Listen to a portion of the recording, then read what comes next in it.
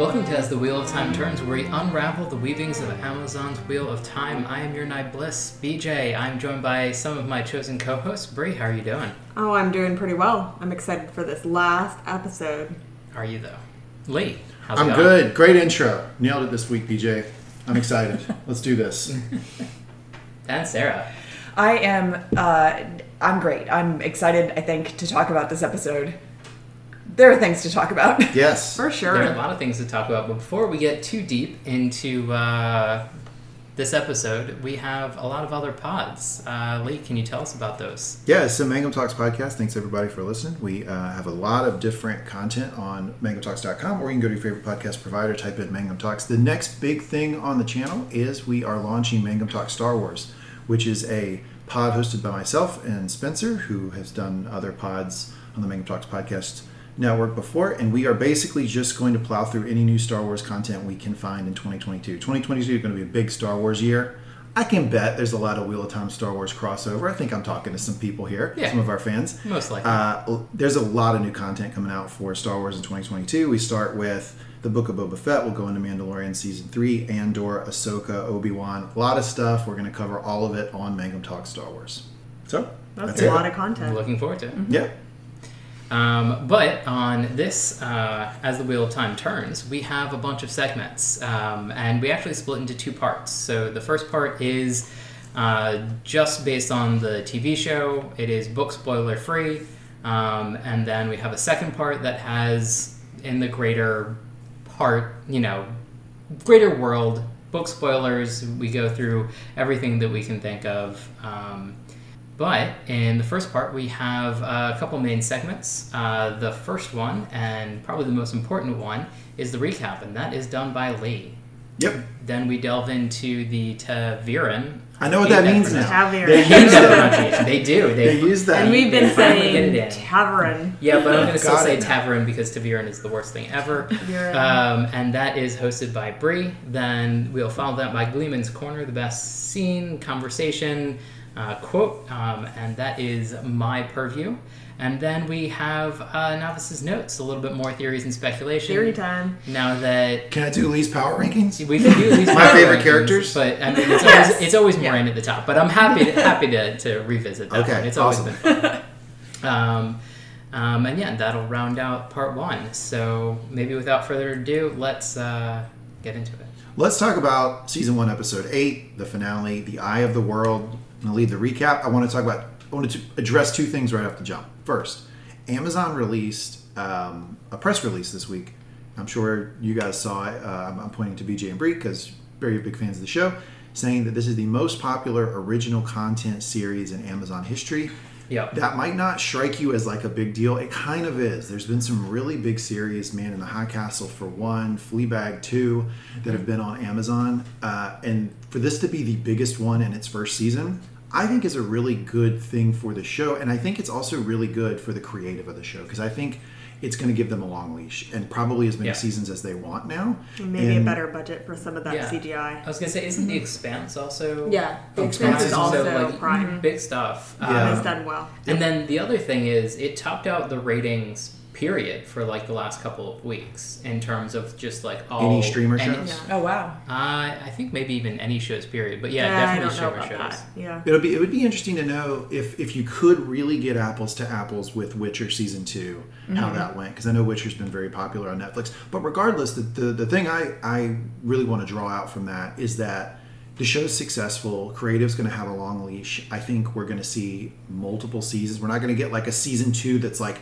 on a knife's edge of Will being... they, won't yeah, they? yeah. Because I've followed shows that have been right on the edge of being canceled before. It's and rough. it really does affect the creative because Yes. they have to end every season as if it's the end of the series, and it can Right. really screw up the story. I like that there's no confusion now. They're Right. going to go as long as they want. Right. So that's really exciting. I mean, they started filming season 2 before season 1 dropped. Yep. So, we knew that we were going to get a season 2. I don't know if they've officially announced that They haven't. done season 3, but like there are more and more rumors around that. So I think we're going to sure get it'll more. happen. And I'm hoping that some of maybe the hiccups that we had this season are going to flatten out a little bit. Hopefully, I mean, there are a number of things. Maybe address them at the beginning. We talked a little bit about Barney, who is Matt Cawthon, like was Having to be gone, replaced. he is just getting told- replaced. He was no longer in episode 7 and 8.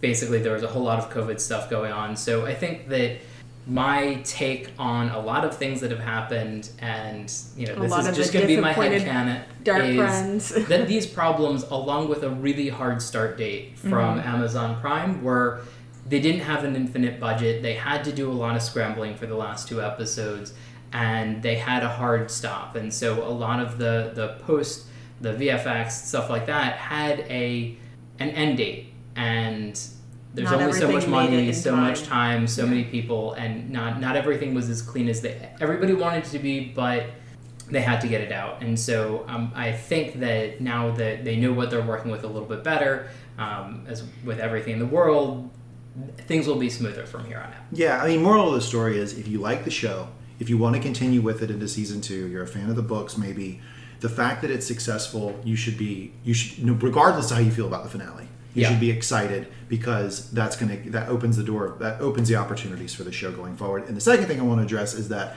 the reaction online for this finale was extremely negative. We're going to talk about it. We'll talk about the problems with it. But if you're looking for a podcast where we just sit and trash the episode for 2.5 hours, I would suggest you go ahead and turn it off, because I'm not going to do that. I don't think anybody here is going to do that. Spoiler alert. Yeah, because there's a lot of things to like about it and to like about the season. And so I was a little put off by a lot of the dislike for the finale. I think a lot of it comes from book readers who are disappointed, et cetera, et cetera. But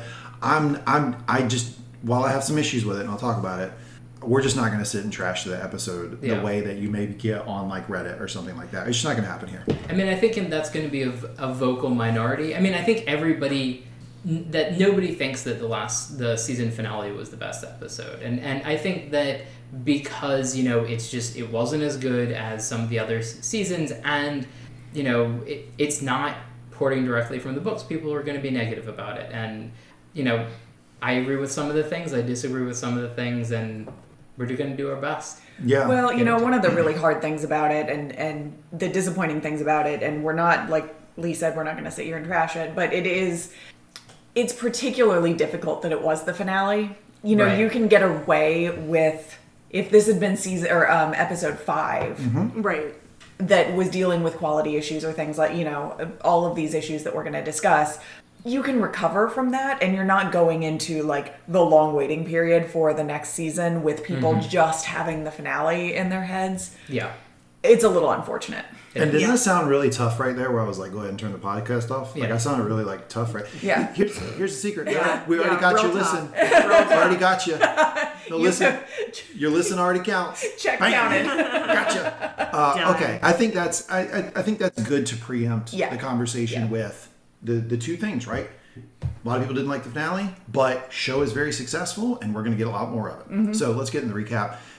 The previously on talks a lot about the folks at Valdara and the Black Falcon. Is that the guy's name? Yep. Yep. Morai And Belmar. also Podden Fane makes a little bit of a appearance in the recap, which makes sense, right? Because we talked about Podden Fane's sort of fingerprints on the last episode.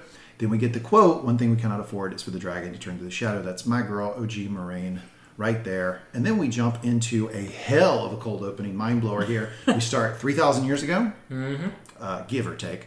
I like how everything's like right on the nose. Yeah. Like, things like 3,000 years. It's never like 2,951 years ago. 3,000 years ago. And the characters are Luz Theron Thelamon and Latra Pose Decum. Yep. Luz Theron Telamon. Yeah. I think it was a hard T for the last one. Luz Anyway. Theron Telamon. Yep. Okay. Anyway, that's the two characters. Luz has a pin on that looks like a dragon, just from Jump Street.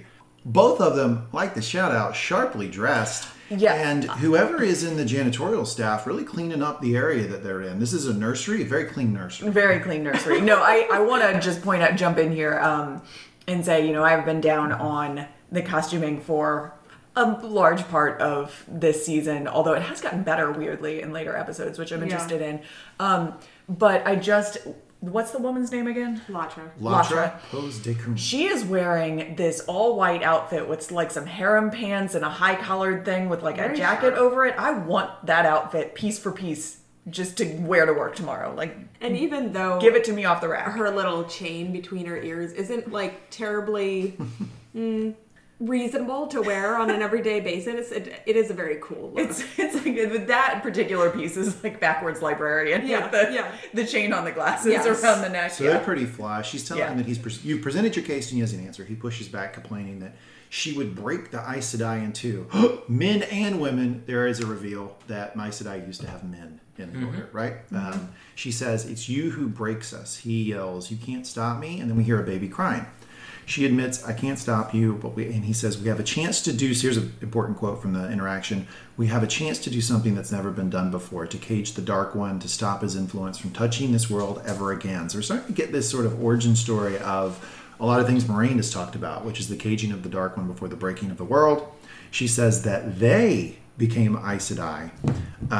They swore an oath to serve all. So he apparently is maybe Aes Sedai, or at least maybe some of his followers are. Yep. She's saying that what he's talking about doing only serves his pride, and he says that's not true. So there is this conflict between the two about some action that he is about to take. She says, "You expose the very source of the one power to him. If he touches and corrupts it, your power will be out of control. It will run unchecked. You and your men could throw us back 1,000 years or more." Spoiler alert, seems like that does occur because we talk about the breaking of the world in the modern canon, right? In the timeline that we're in right now. He counters by saying if she helps him, they won't fail. She says that they will remain to pick up the pieces as best they can if he does. And that kind of sounds like what the Aes Sedai do now, right? That it's women in the Order who are touching the one power, and they are kind of picking up the pieces after the world broke. He laughs and says, "To think the fate of the world has been decided in a nursery." She says, "Nothing was decided here." Quote, the decision was not really a quote, but she says, "The decision rests solely with you and when you face the Dark One." She says that she is just an overwhelmed woman trying to remind her old friend that he's not invincible.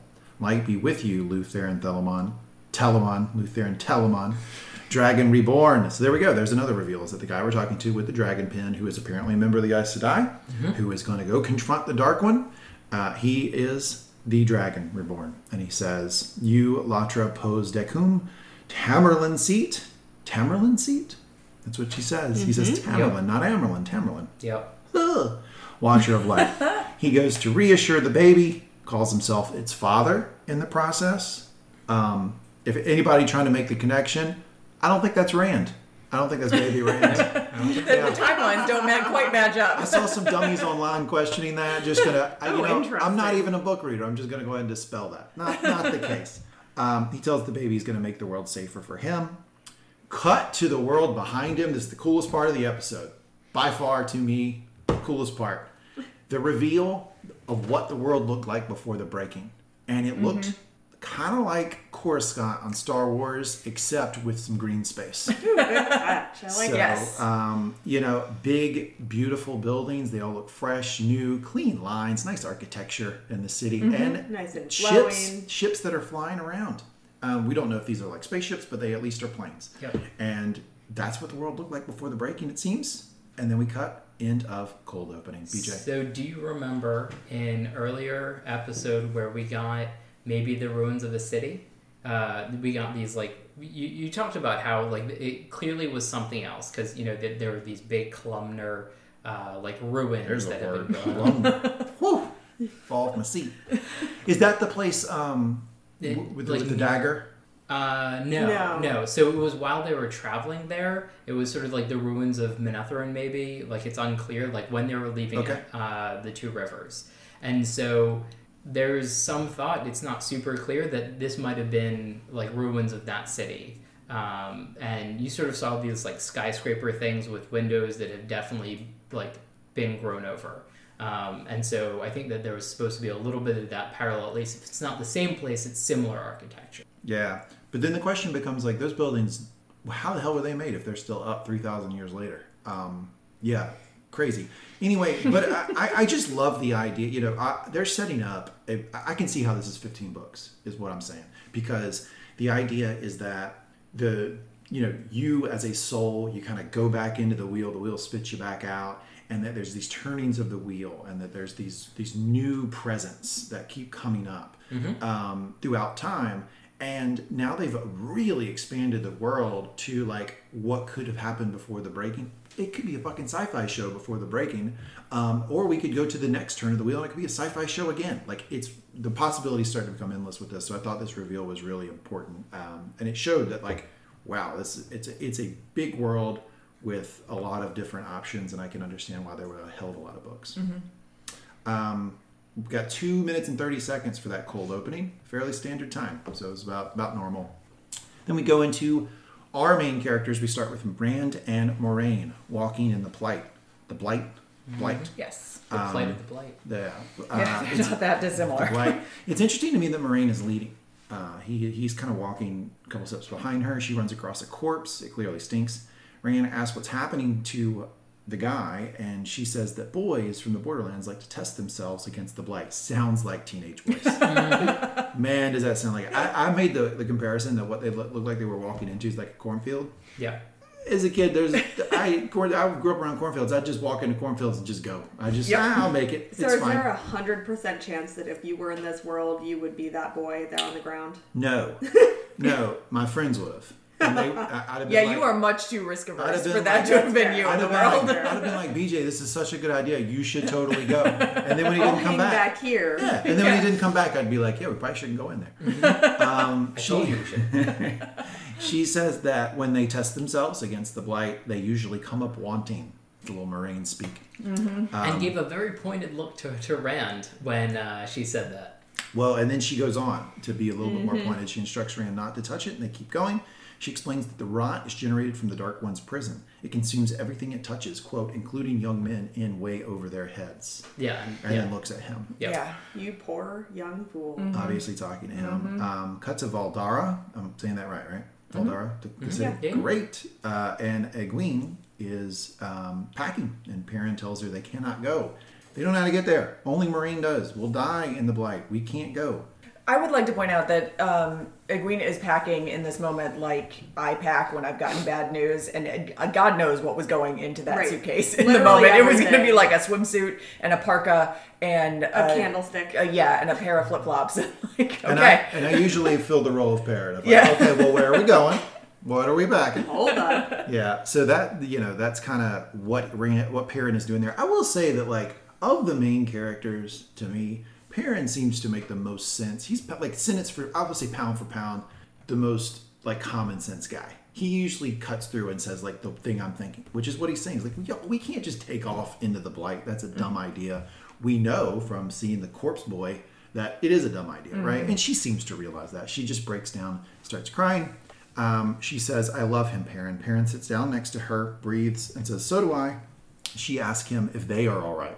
She and Perrin, after the little spat that happened between Perrin and Rand last episode when Nynaeve dropped the bomb that maybe I was right all along, and Perrin does have feelings for Egwene. So you still pushing this after this? Absolutely, yeah. Yeah. And Perrin looks at her and says, we'll always be all right. And then she hugs him. She just leans into him. I don't think that hug has anything romantic associated with it, but I do think that, like, Perrin has deep feelings for her, obviously. And when he says we'll always be all right, I think what he's trying to position himself as is like, I'm the guy you can trust, which by the way, great move from Perrin. That's very smart if you're gonna buck against Rand a little bit, because Rand, very difficult to Gonna go rely crazy. on right now. He's all over bit the of a place. fly by night, one might say. And Perrin's like, I can be your rock. Good positioning by Perrin. Shout out to him. Cut to Moiraine and Rand walking in the Blight. Moiraine sees some dilapidated towers and says they're getting close. They can rest there. Half hour, no more. Rand asks what the towers are, and she explains that they are the 7 towers of Malkier. Malkier, you'll remember, is the kingdom that Lan came from, that Lan was to be the king of before it was taken over by the Blight. We learned this last episode. Rand pieces together that that's where Lan is from. He says it looks like it's been that way for 1,000 years. She says 40 at most, which made me laugh because I feel like she was just pegging the actor's age. yes, yes, I had that's that what same that read was. on it. It was like, okay, well now we know. Now we know how old Lan is. Lan's 40, no more. She says the Blight is growing, just another sign that the Dark One's strength is building. So I guess the Blight is continuing to push out, which shows that the Dark One's getting stronger and stronger. As they sit, Rand asks Moiraine if it was hard to leave Lan behind. She doesn't answer. She just throws him some food, drink, Sojos, and something. I think Unclear. water skin. Yeah, it tells him It was to. real light looking though. A little Slim Jim from the Speedway. What are those? Yeah, called Starburst. What's the thing in Lord of the Rings? That weird bread. Oh, yeah. That bread. Yep. Maybe that's what she threw him. I'll tell you this about Rand. I spent the first 5 episodes shitting all over Rand. I really have started to like him. I mean, the fact that he has learned that he's the Dragon Reborn, that he's going to meet the Dark One, in all likelihood is going to die, and if he doesn't die, his future is way different than what he envisioned it. Yep. And he still takes a moment to be empathetic to Moraine's situation and say, I bet that was really hard for you to leave Lan behind. That natural reflex of being empathetic with another person is not something you can teach usually, and I feel like that really speaks to Rand's character. I like Rand. I'm starting to come around on Rand. Well, and that empathy, That's good. becomes a sort of turning point later in this very episode too, Yeah. right? Like that is the defining characteristic Great point. of him. Absolutely. Yep, completely agree. Cut to Nynaeve walking up to Lan. She asks him if he's all right. She asks, can you feel anything through the bond, basically? Is it completely broken? Can you feel anything? And he says, well, she doesn't want to be followed. I know that. Not to what she's facing now. Nynaeve then comes clean. Says, look, I actually didn't track you. Which Lan's got to be like, God damn it, I knew it. You've been crushing me at the campfire for months over this, teasing me. I knew you couldn't have done that. And she says, I actually tracked Moraine. She has a, quote, tell. First off, I don't like the idea that Moraine has some tell she doesn't know of. This pisses me off. It seems like weakness in Moraine. Well, and also it's weakness in Lan because Lan is the one who always covers their tracks, so he should know if Moraine has a tell. Yeah, that seems like it should be like part of his job description. It's also just Like, come on. a weird word. Like that's not what a tell is. Like in other things. It's not like they're cheating at cards. Yeah. I kind of envision that Moraine is like really like OCD about cleaning. Like, like the campfire is And like she just drops the stuff? campfire is like bereft of leaves, Oh. and they're like, "Oh, that had to be Moraine. She cleaned everything up. She's very tidy," and that's how you follow her. Actually, I imagine that she like dumps hair out of her hairbrush, like in it could be a regular paces lot of or hair. something. You could track me by my hair Yeah, Sure. left Yeah. behind. I'm sure she's losing some hair. It's a stressful couple months here. Yeah, she's looking increasingly frazzled. Yeah. Even her voice is getting affected in Right. this episode. Like she sounds very different now than she did at the Yeah. beginning of this season, which I think is a lot super less interesting. confident. Oh, Yeah. for sure. And just at the end of her rope. Yes. Yeah, Lan says, you would let me go without you, basically. Let me go out in the fight without you. She says, you need to bring Rand back to me. Lan says, you're remarkable. He says that she says, a wisdom never weds, but let's do some, maybe if I go to Tar Valon, maybe I'll end up being something other than a wisdom. Here's a quote from Lan. I will hate the man you choose because he is not me, and I will love him if he makes you smile. You are as beautiful as the sunrise, you're as fierce as a warrior, you are a lioness wisdom. He sighs, then says, tell me how to find them. Not crazy about the writing here. It feels really, really rushed, this idea of, you are the beautiful thing in the sky that I awaken to every morning. Let me be poetic after like one night with you. Yeah. I feel like it's too much. Yeah. It's a little corny. I do, however, like the front end of that dialogue, which is, I will hate the man you choose because he is not me, and I will love him if he makes you happy. So- They should have ended it right there. Yeah. Yes. So that line, that specific part of the line, I believe, is directly from the It book. is. Yes. The second part is not, I'm pretty Yeah. sure. The second part isn't, I don't think, because That's he doesn't something they really added on. He sort of calls Nynaeve wisdom in the books, but not like as. But as it's only much. like relatively early Yeah, on. and like it has a slightly different context. So like the "I'm not the man for you" like makes more sense when he says it. Can I just give a life lessons with Lee out there to all the would-be romantics? Oh, Like, no. let's not use similes. Like the you are as beautiful as you are like the sunrise. That's fair. Meh, that's a little juvenile. Let's not Mm-hmm. use that. Like, you can just state your feelings without trying to compare somebody to a bird or a sun. So, I wasn't crazy about it. But I did like the front Not end a of fan it. of Shakespeare here. I did like All the right. front end of it, and I thought it was pretty interesting that he immediately is jumping to who she's going to bond with. That his mind has already gone there, right? Yeah. That shows that he does have some like long-term thoughts about where they're going to go.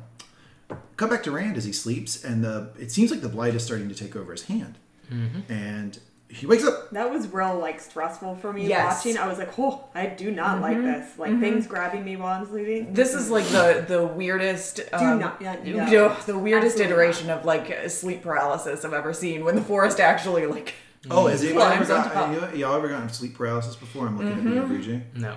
I have. It's crazy. It as is hell. the worst thing. Yeah, you basically awful. you wake up and you can't move, but you can see. Anyway, No, thank you. yeah, it's pretty it's bad. I've learned to deal with it now because I do it so much that like I'm used to it. But like it's pretty scary the first couple times you do it, and that's a good example. It of feels kind of like what's going on here, right? It's a good simile. It's like Thanks. it's- Yes. Let's call it a diagnosis, not a simile. And then he gets up, and Moraine gets stabbed right through the back of the throat, sword coming out of her mouth. I'm going to say two things about this. One, I didn't like it. Didn't like the visual, because I'm a big Moraine guy. But two, overdone with through the back, through the stabbing through the back, Yeah. coming out of the mouth. We have to figure out different ways to kill people. That's and we've overdone. already seen that like multiple times in this series. That's what I'm saying. Yeah, That's what I'm fair. saying. It's Yeah. overdone in this Yeah. series. We need to move on from that.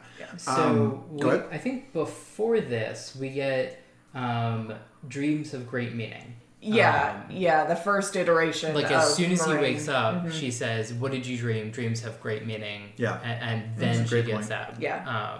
Especially here, this close to the Dark One. Yes. Right. Then we see the Dark One. At this point, he has a face mask that kind of looks like the Blight. And Rand shoots a bolt into his eye. He pushes the eye inward, and the weird mask kind of goes in on his face. And then we see what is on the X-ray described as Ishmael the Man. Yep. I'm going to call him Ishmael, not the Dark One. Is that okay? Yep, Yeah, that's fine. That's good. So I wanted to point out that we see this mask a lot throughout the series so far, and we've seen it in many of the dream sequences so far, like the burning eyes and the mouth. I was focused on the mask itself. You're right. It was Yeah. burning eyes there. That's a good catch. Yeah. Yeah, so every time we've seen Is it the Dark One every time? Rand have a Question dream mark? and then Perrin had his dream with him in it, it's the same person. I'm going to say this about Ishmael. Well-dressed individual. Good-looking Correct. guy. Giant Snodge. You're gonna see the battle within me, just like there was a battle within Rand. I think I might be on the side of the Dark One. I don't know yet. I just think he makes a lot of sense and stuff that he says. Making some good points. Yeah, I think I might be a Dark Friend. I'm not sure. Dana did a good job, expounding on some of the philosophy of the Dark One. Yeah. Yeah, I don't know. Like, I did find myself at multiple points in the Star Wars Being story like, oh, being like, I yeah. don't know, man. The Emperor seems like he's got his shit together. Rand tries to get away from him, and he asks, "What's your plan, Luis Theron?" Right? So he goes, he's calling him the name from 3,000 years ago. Yep. And Rand says, "This is a dream. This is a dream." And the guy goes, "What does it matter? You're asleep or awake. What does it matter? We finally have a chance to talk. It's pathetic, coming at me with a single Aes Sedai at your side. The last time you came with 99 companions, far stronger than her, and still you failed. I want to go back to that. Have you even touched the power before? Do you even have an idea what you're doing?" Rand pulls a blade on him, and Ishmael looks at him like, "Bro." But he does notice the heron mark on it. He says, "Where does that come from?" And the guy goes, "My father." And he goes, "Your father? Give me a break. That's not your father, boy. Your father's been dead a long time." "You mean that shepherd in the Two Rivers? What's his name again? Tam Thor, right? Oh, you really think he's your father? That's sweet in a way. Interesting. Did you would have thought the Dragon Reborn? Who would have thought the Dragon Reborn would be a fool?" I like that we kind of I feel like we got a little snippet actually right into the Dark One's brain in this moment where he is literally rubbing his temples what am I even dealing with here? This kid is an idiot. I thought it was like a shout out to all the people who think Rand's stupid. I think it's I think both it's and. all Yeah, said both and. You're just a dummy. And And a sheep herder. I love this line, the potential line of the episode for me. Who would have thought the Dragon Reborn would be a fool? Every turning has its surprises. I thought that was really good. He goes on to call Luis stubborn. He's still calling him Luis. And he tells him to put the sword down, that he can, or Lewis, yeah. He tells him to put down the sword, that he can tell him what it really means to be the dragon. So that's the first real, face-to-face, no pretense bullshit of Ishmael talking to Rand, and it happens in a dream. Anything we want to talk about with that sequence? I feel like it's important. I think the important thing here is that Ishmael says that the Aes Sedai won't tell you what you are, but I can do that. Yeah. They'll keep it from you. Yeah, this access What it to really means to be new the Dragon Reborn. knowledge. Yeah. Right. Yeah. Yeah. The other thing, he's calling out the heron marked sword, so That seems to be an important thing in the world. That he even knows what that is. Right. Is He seems a interesting. little so it's been impressed by an the sword. enduring Yeah. symbol, maybe. Seems Yeah. impressed by the sword. Oh, look at that. Like when he first pulls the sword, he looks like a kid. But when he sees the heron mark, he does. He's like, yeah. huh, all right. Yeah. Rand wakes up and Moraine asks him what he's dreamed of. Second time this happens, right? This is real this time. Moraine's still alive. Shout out. Still with the living. That Yep. was a I mean, dream. there was a little second there when she turned toward him, and I was like, "Oh, she's gonna get the sword through the throat." Right again, We're yeah. stuck in this iteration, and then she didn't. Thank goodness. And she again reiterates, dreams are important, especially here. Like, tell me what it was. And he says it was the dark one. What did he say to you? I don't believe a word he said to me. This felt to me like Rand is taking lessons from Moraine. That he is saying a thing that is true, but it is a slant of the question that she asked in the first place. Yeah. Reject the premise. Yeah. And he does this multiple times this episode. Yeah. I think he's, and we get a little bit more of this later, but coming to grips with like what it means, what he's going to do and what it means. And that, I mean, yeah, he can have this conversation with Moraine, but like if she's not going to tell him this is what it could mean, then like what's the point of him sharing? And I think he's sort of like fully in on himself a little bit. Yeah. And we sort of see the culmination later. Yeah, and it felt to me like there was like 10% of Rand that was like, there's an appeal to this guy. He's making some sense. Yeah. And he didn't want to address that with Moraine, and he's fighting it. So he's like, I hate that guy. He's the worst. Yeah. Rand then pushes Moraine as to what her plan is. Thank you, Rand. Speaking Thank for the you. audience. My God. You got a plan within a plan. We all know within a you plan. have aces Yeah. up your sleeve. Like, What come are on. you, why are you me and you just going, and it's interesting that he asks this question immediately after he talks to the Dark One, and the Dark One goes, well, last time you brought 99 of these women and I kicked all their asses. What are you doing with this one? I think that got in Rand's head, and he was like, whoa, Moraine, like, what's our plan here? She then pulls out what I'm going to call kindly a plot device called a set and grill. Very nice that this just shows up. This is one of my big criticisms here. I know it's from the books, whatever. Well, but no, I'm just that's gonna not what I say- was going to say. Okay, go We've ahead. seen it before. We've saw the sand grill before. Yes. Okay, tell me about it. So at the very beginning of episode 1, Where she's when getting she's dressed. getting ready and she's getting dressed for her quest, she puts on her, big shouldered cape thing and whatever, and she wraps up this statue. Okay. We do see her So prepare. good. So with good it. catch. I'm with you. I agree. 100% plot device. Yeah, but my beef is not that that it's consistent that she had this thing in her pocket. My problem is that we've not exposed the audience to the fact that there is this power out there. It's kind of like, I'll draw the parallel to Star Wars. Like, Rey is fighting the Emperor in Rise of Skywalker, and the Emperor is all powerful, and she's basically been trained for 2 weeks by Leia, who's not even a Jedi herself. And all of a sudden, she can, like, I wouldn't say channel all of the old Jedi in one fell swoop, and that defeats him. And it's like, where did that come from? Yeah. Where did we establish that could occur? Like, Yeah. I trust that this is in the books, that this is a thing. It just seems so convenient that she's like, oh, here's a thing, and oh, by the way, there's the power of all the men who've ever channeled ever, and if you just tap into it, you'll kick his ass. Yeah. So a couple. Just my opinion. So I agree that it would have been nice if it was introduced a little sooner. I will also say that in this turning and how they're doing things in the show, Moraine is a little less knowledgeable than she is in the books for a lot of things. And so I think taking what she says with the grain of salt, where she will say things that she believes to be true. Whether or not they are true is a different story. Okay, well, she does explain this thing. That's also a good thing to keep in mind. She does explain this thing. She says it was made before the breaking of the world, back when we had flying spaceships and stuff, and everything was really cool. Yep. 3D printed. Created from the One Power itself. Thousands of male channelers put the entirety of their strength into this one small object, and when you channel into it, it will increase your power 100-fold. That's the part to me that it's like, it's deflating, because it's just like, oh, okay, so now here's the secret weapon, here's the secret gun. Yeah.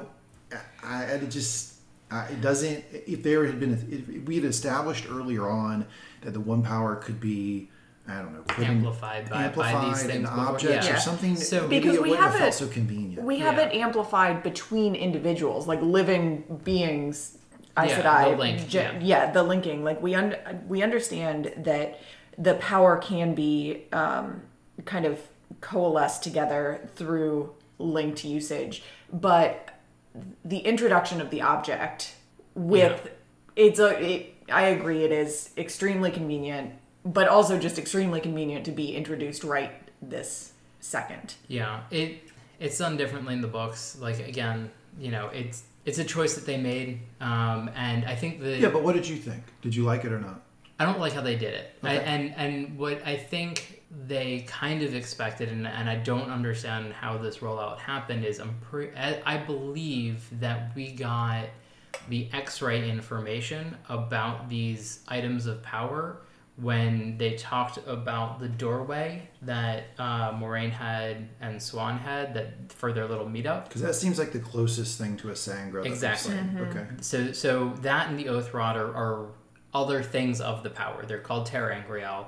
As I remember, in the X-ray, they explained some of that, and I think they might have put in this little blurb, but it might have only been at the end. And so, again, if you're super into it and you're going to all the extra stuff, you'll know, but without it, it's a little bit of a Chekhov's gun. It's like, all right. Yeah, and what There's a good phrase for yes. What bothers me, I think, about this whole conversation is that if you're actually telling a story well, it should be self-contained in the episode. You shouldn't have to go to these reference things to get the background of. Yeah, I think that it seems to me that maybe they're relying on the X-rays. Maybe in their planning of the season, they thought, okay, well, we'll put some extra. But in practice, people aren't going to it, or at least I'm not seeing a lot of people going to it, and it doesn't seem obvious how to get there. So yeah, I mean, I don't I'm not trying to pretend like everybody's going to think like me or something. I'm just trying to say my opinion as somebody who's just being introduced to the story.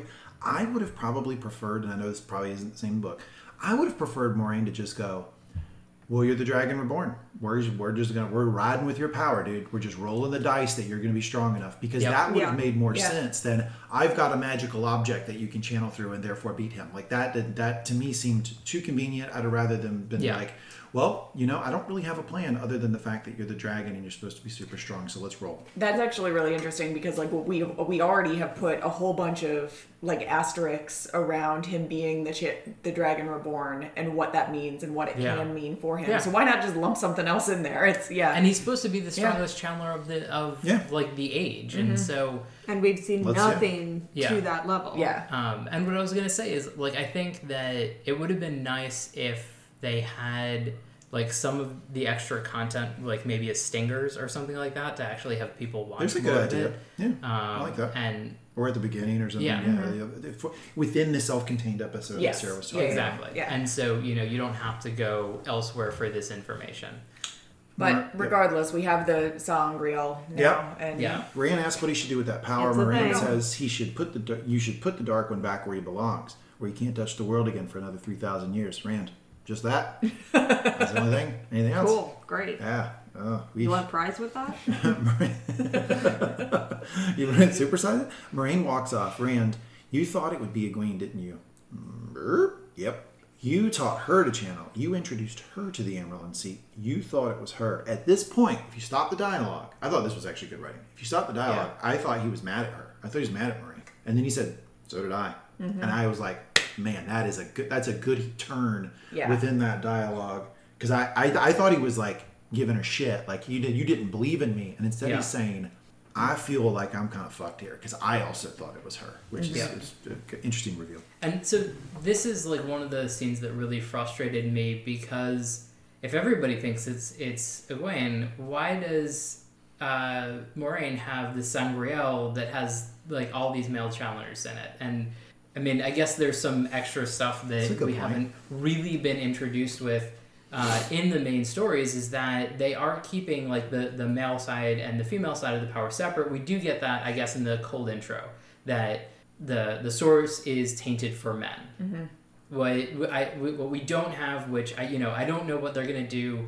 Again, very minor spoiler: Angreal, Sangreal are tied to a gender. or tied to male source and female source. So the idea is that Egwene couldn't have tapped into the side. like Correct, yeah, yeah. and so See, I wouldn't have known that either. Right. But she didn't. Maureen didn't know that when she was packing the thing, though, right? In that She first didn't- scene that we. Well, she didn't know knows? where. Who knows what she knows? Yeah, Right. so it's and like what she complicated. believes, and it gets down to a weird thing. But like this just seems like, if you have any presence with the books, which there's a lot of talk that a lot of the show is geared towards people that have read the books a while ago or interested in the books, stuff like that. This doesn't make sense, and there are a couple of these in this episode, and this is one of the medium ones, not the biggest. I never ones. asked you directly. What did you think about the introduction to the Sangreal? I mean, are you with us that it was like not really well done, or did it work for you? No, I don't think it was particularly well done, but that's because sort of as a book reader, it was like, well, hold up. Like, where did this come from? The other thing is, I guess this isn't so much of a spoiler, but this isn't really the same as the books.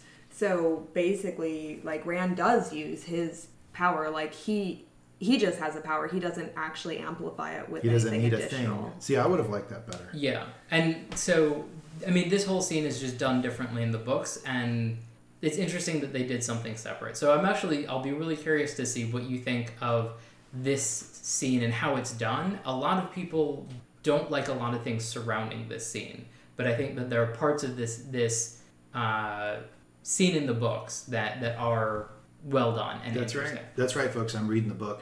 Hey, can we commit to, if I read the Eye of the World, the first one, can we come back and do a pod about it? 100%. Absolutely. I think it'd be a great idea to do That'd be like a really, linker really between the fun. next season. Okay, Yeah. all right. I'm going to read it, and then we'll come back into a pod. So this is not the last pod that we're going to do on season 1. Cut back to Egwene walking up to Nynaeve. She asks her what she hears. Nynaeve, nothing. Ever since the day I channeled, I hear nothing. I thought that was...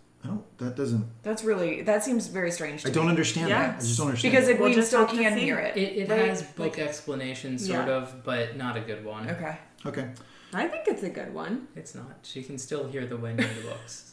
Anyway, Okay. I'll put that on the list to talk about when I'm out of here. Nynaeve asks her if she heard anything. She listens, and Egwene does hear something. She hears screaming getting louder. It's like, "Roar," as that crazy, like, it really does sound like a Trollocs. to Yeah, me. it does. Yep. She snaps out of it and tells Nynaeve that she heard the same thing she heard at Beltane. Beltane. Beltane. Something wrong. But if it was a whisper, this is a scream. So it's like, I think this is the first. Is this the first indication we get that like an army's coming? I think this is like the first I real. think it might Yeah, be. I mean, Yes. last episode we talked a lot about. There was a lot of talk about the potential for Yeah, an attack. But now attacks we're really from getting new it. directions Right. and all kinds of stuff. Yeah. Cool. Cut to Rand and Moraine again walking through the blight. A lot of walking. This is This is a Lord of the very Rings. Lord of the for us. Rings, yeah. Did you enjoy this, PJ? The walking and talking. The Lord of the Rings. We're just marching. We're just going. I mean, Trying to trigger him. He hates Lord of the Rings. While they're walking, they heard something, and Moraine harnesses the power. Rain pulls the bow, and it's just a branch falling. And they kind of well, false alarm. Rand then asks her, he says, "Teach me how to channel." Very pertinent question. Extremely. This seems like a fair request. All right, well, it's like Can you please help me with this? Because we've had a lot of walk going. Like, are we gonna at least talk during our walk and talk? Like, are you just like gonna just And this is Leave me like there and one throw of me the in. rare instances of like, great question, great counterpoint. Because Moraine says, "Look, I can't. Every time a man touches the source, you'll get closer and closer to the madness." Basically, we're not going to use up your like. You have like a Sanity. till. You've got a till of times you can. This is how it's portrayed in the show. To me, Yeah. is that there's like a till of like times you can, as a man, you can touch it before you absolutely go bonkers, and we're not going to do it unnecessarily. You're only going to do it when you have to. It's basically how I framed or heard what she was saying. yeah. PJ is not happy over It, here. it's not this the is a- same this is as a- the book. it's not the same as the books in I think when and it's then a don't see relatively why they bad way. changed it. Right. And so like it's a very she just gives like two pieces. This would be a lie if they're not continuing to actually go with like the book explanation, because either she could teach him how to channel and she doesn't want to, but she says she can't, and that's 100% in line with the books. And then there's a line that we get much earlier in the season about like Is it a gender fish. thing? Women can't teach men? Yeah, it's a gender thing. Okay. And like a fish teaching a bird how to swim or something like that we did get in episodes back. And that's, really sort of how So would they it have been explain easier for her to just say, "I can't. Women can't teach men"? Yeah. It's Right. different. Yeah. Right. That's Exactly. all it Oh, that's literally okay. needed to be. All right, Yeah. but let's try to, for the sake of conversation, Yeah. ignore that piece. Do we Right. think that her explanation works with what we've seen in the show? And I kind of think it does, because they really made a point of showing the madness creeping into Logain. They reaffirmed it with Matt potentially on the edge of channeling. Tom Maryland as well, talking Yeah. to Rand. There's been a lot of stuff that they've done to establish that when men channel, they go crazy. So I feel like this explanation from Rand works and is consistent with what we've heard. That's fair. I think it's vaguely consistent, but if everybody has the same amount, then like doing it one more time, like, you know, just a little bit of shoring up, like probably isn't going to change. I don't know. It just seems. Well, like I they didn't had to read get it to a as point. like they all have the same number of times that they can channel, but I think that my generous reading of her point is like we don't know how It many. could be the first time. Yeah, we and, don't like, know. We have no idea. Especially based on how powerful you are as the Sure. Dragon Reborn. That's a good Yeah. point. That's a good point. We don't know what's going to happen the first time you channel, so like let's not. And you're Yeah. not going to learn to channel real well from me teaching you on this walk into the Right. blight like Right. for the next 20 minutes of the show. So Yeah.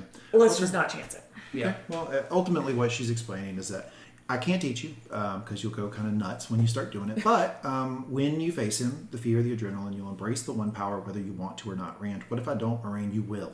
Rand asks how she can be so sure. Moraine then tells a story about a teacher she had at the White Tower. This is another woman who I guess saw potential in her, and Moraine was having trouble channeling. And the woman, I'm going to say, used corporal punishment, maybe corporal teaching. I don't know how you want to say. Pretty aggressive. She'd bust Yeah. up in her room late at night and beat the hell out of her with the one power, basically, until Moraine was able to channel to stop it. That is Yeah. a teaching method that I did not learn in my pedagogical courses. But it seems so effective. It does seem like it worked. I mean, this is kind of reminiscent of boxing, right? Where it's like somebody keeps dropping their right hand, right? In boxing, you got if your boxing stance is normal, you have to keep your right and left hand up, right? So keep left hand high, and if you keep dropping it, somebody can pop you, right? And so often what they'll do is they'll get in the ring and they'll just pop them every single time that left hand goes down until they keep the left hand up. I think that's kind of the same idea. It just sounds really brutal. It does sound really Right. brutal, but it works for me because Yeah. I've learned a little bit about like teaching people to fight and stuff. And they do some of that like in boxing and UFC. I think I don't know. It kind of worked for me So Oh, I meant it sounds really brutal in Moraine's telling of Yeah, it it specifically. does. Yeah, because she says the word lashes. yeah. Yes. That's a brutal word. Yeah. And yeah, I mean, this is unsurprising. Yeah. So I think we talked about it with a previous episode with the one where they were all in the White Tower, but Leandrin comes and like touches Moraine like very intimately on the hair. It just makes me wonder if maybe Leandrin could have been that sister. Oh, that's interesting. Oh, I Yeah. like that theory. So I don't know, and that's certainly not something we have from the books at all. Yeah, so but that's it's not a interesting. spoiler. Like maybe we'll get more information about that at some point. That's a really good theory. But it would seem to Theory track. Yeah. time! Theory time. Moraine says, I promise you, when your life is on the line, the power will be there. When it comes to you, you channel it into this Sangreal. I actually think this is pretty consistent, though, with what we've seen from Nynaeve. Because Nynaeve basically is able to do it when things are going bananas. And that's when she can tap into it in a really strong way. I think they're kind of drawing the parallel there. Like, Rand, when you're in a similar situation, you'll be able to do it. And when you do it, use this little plot device. Cut to the seer in the bar. This is the lady from the last episode who Yep, can Min. see the future. Min. Loyal, Perrin, Nynaeve, and Egwene storm in. Egwene is demanding answers. What did you tell Moraine about Rand? She responds that people's secrets are their business, no one else. I kind of like that she keeps that code. That's kind of Yeah. nice. If you can Yeah. see somebody's future, you probably don't want to blab it Yeah. everywhere. She then asks if Rand is going to be all right, basically. And the Min says that's not how it works, I'm afraid. I can't really... Yeah. It's not quite that linear. I can't just Yeah. tell you beat by beat Yeah. what's going to happen. Yeah. Right. The seer then says the things she's seen, good and bad, they all come through. Then through the seer, we see Nynaeve burning. And it seems like she's burning, like dying. So she's falling down. Yeah. And some of the soldiers being killed, stabbed, maybe throat slit, it seemed. And then we hear the horns blaring in the distance. We know from all fantasy series, horns blaring means army coming. Yes. Yep. Not a false alarm here. No. They don't do drills. No, yeah, all hands on deck. Cut to Moraine and Rand walking again. Rand asks her what it is, and it's the Dark One's army, I guess. Yeah. We see they can sort of see the gap still, and so we see a bunch of Trollocs in the background, like at the gap. Yeah, Moraine explains that the only way to stop them is to defeat the Dark One himself. Yep. This is classic. We can't destroy the colony. We can only destroy the Queen Bee. Yeah. Let's go kill the Queen Bee, and it kills the colony. Get Beyonce. It's English. Get to the Black Falcon. He's on the march. Getting updates from his men. Our men in the fortress have spotted at least 60 fades amongst them, so there must be 5,000 to 10,000. I don't understand this line at all. Can someone help me? Our men in the fortress have spotted at least 60 fades amongst them, so there must be 5,000 to 10,000. What does that mean? There's a fade to Trolloc ratio, clearly. Yeah. So That's kind of what like it White is. Walker to Whites, kind of like one Yeah. fade, Yeah. and you have a whole bunch of Trollocs that go with each fade. So, Yeah. basically what is in the books is that that it's exactly that. They're sort of like the captain of a large force. It's not quite this ratio, but there are Trollocs are a little unwieldy. They don't really get along with each other. They're kind of lazy. They like to eat things. Yeah, and we kind of saw that Each other. early Yeah. on in their flight from the Two Rivers, that it was the Fade like sort of pushing them along, and so that's where they sort of get this. Okay, so it's like somewhere between 84 and maybe like 170, 180.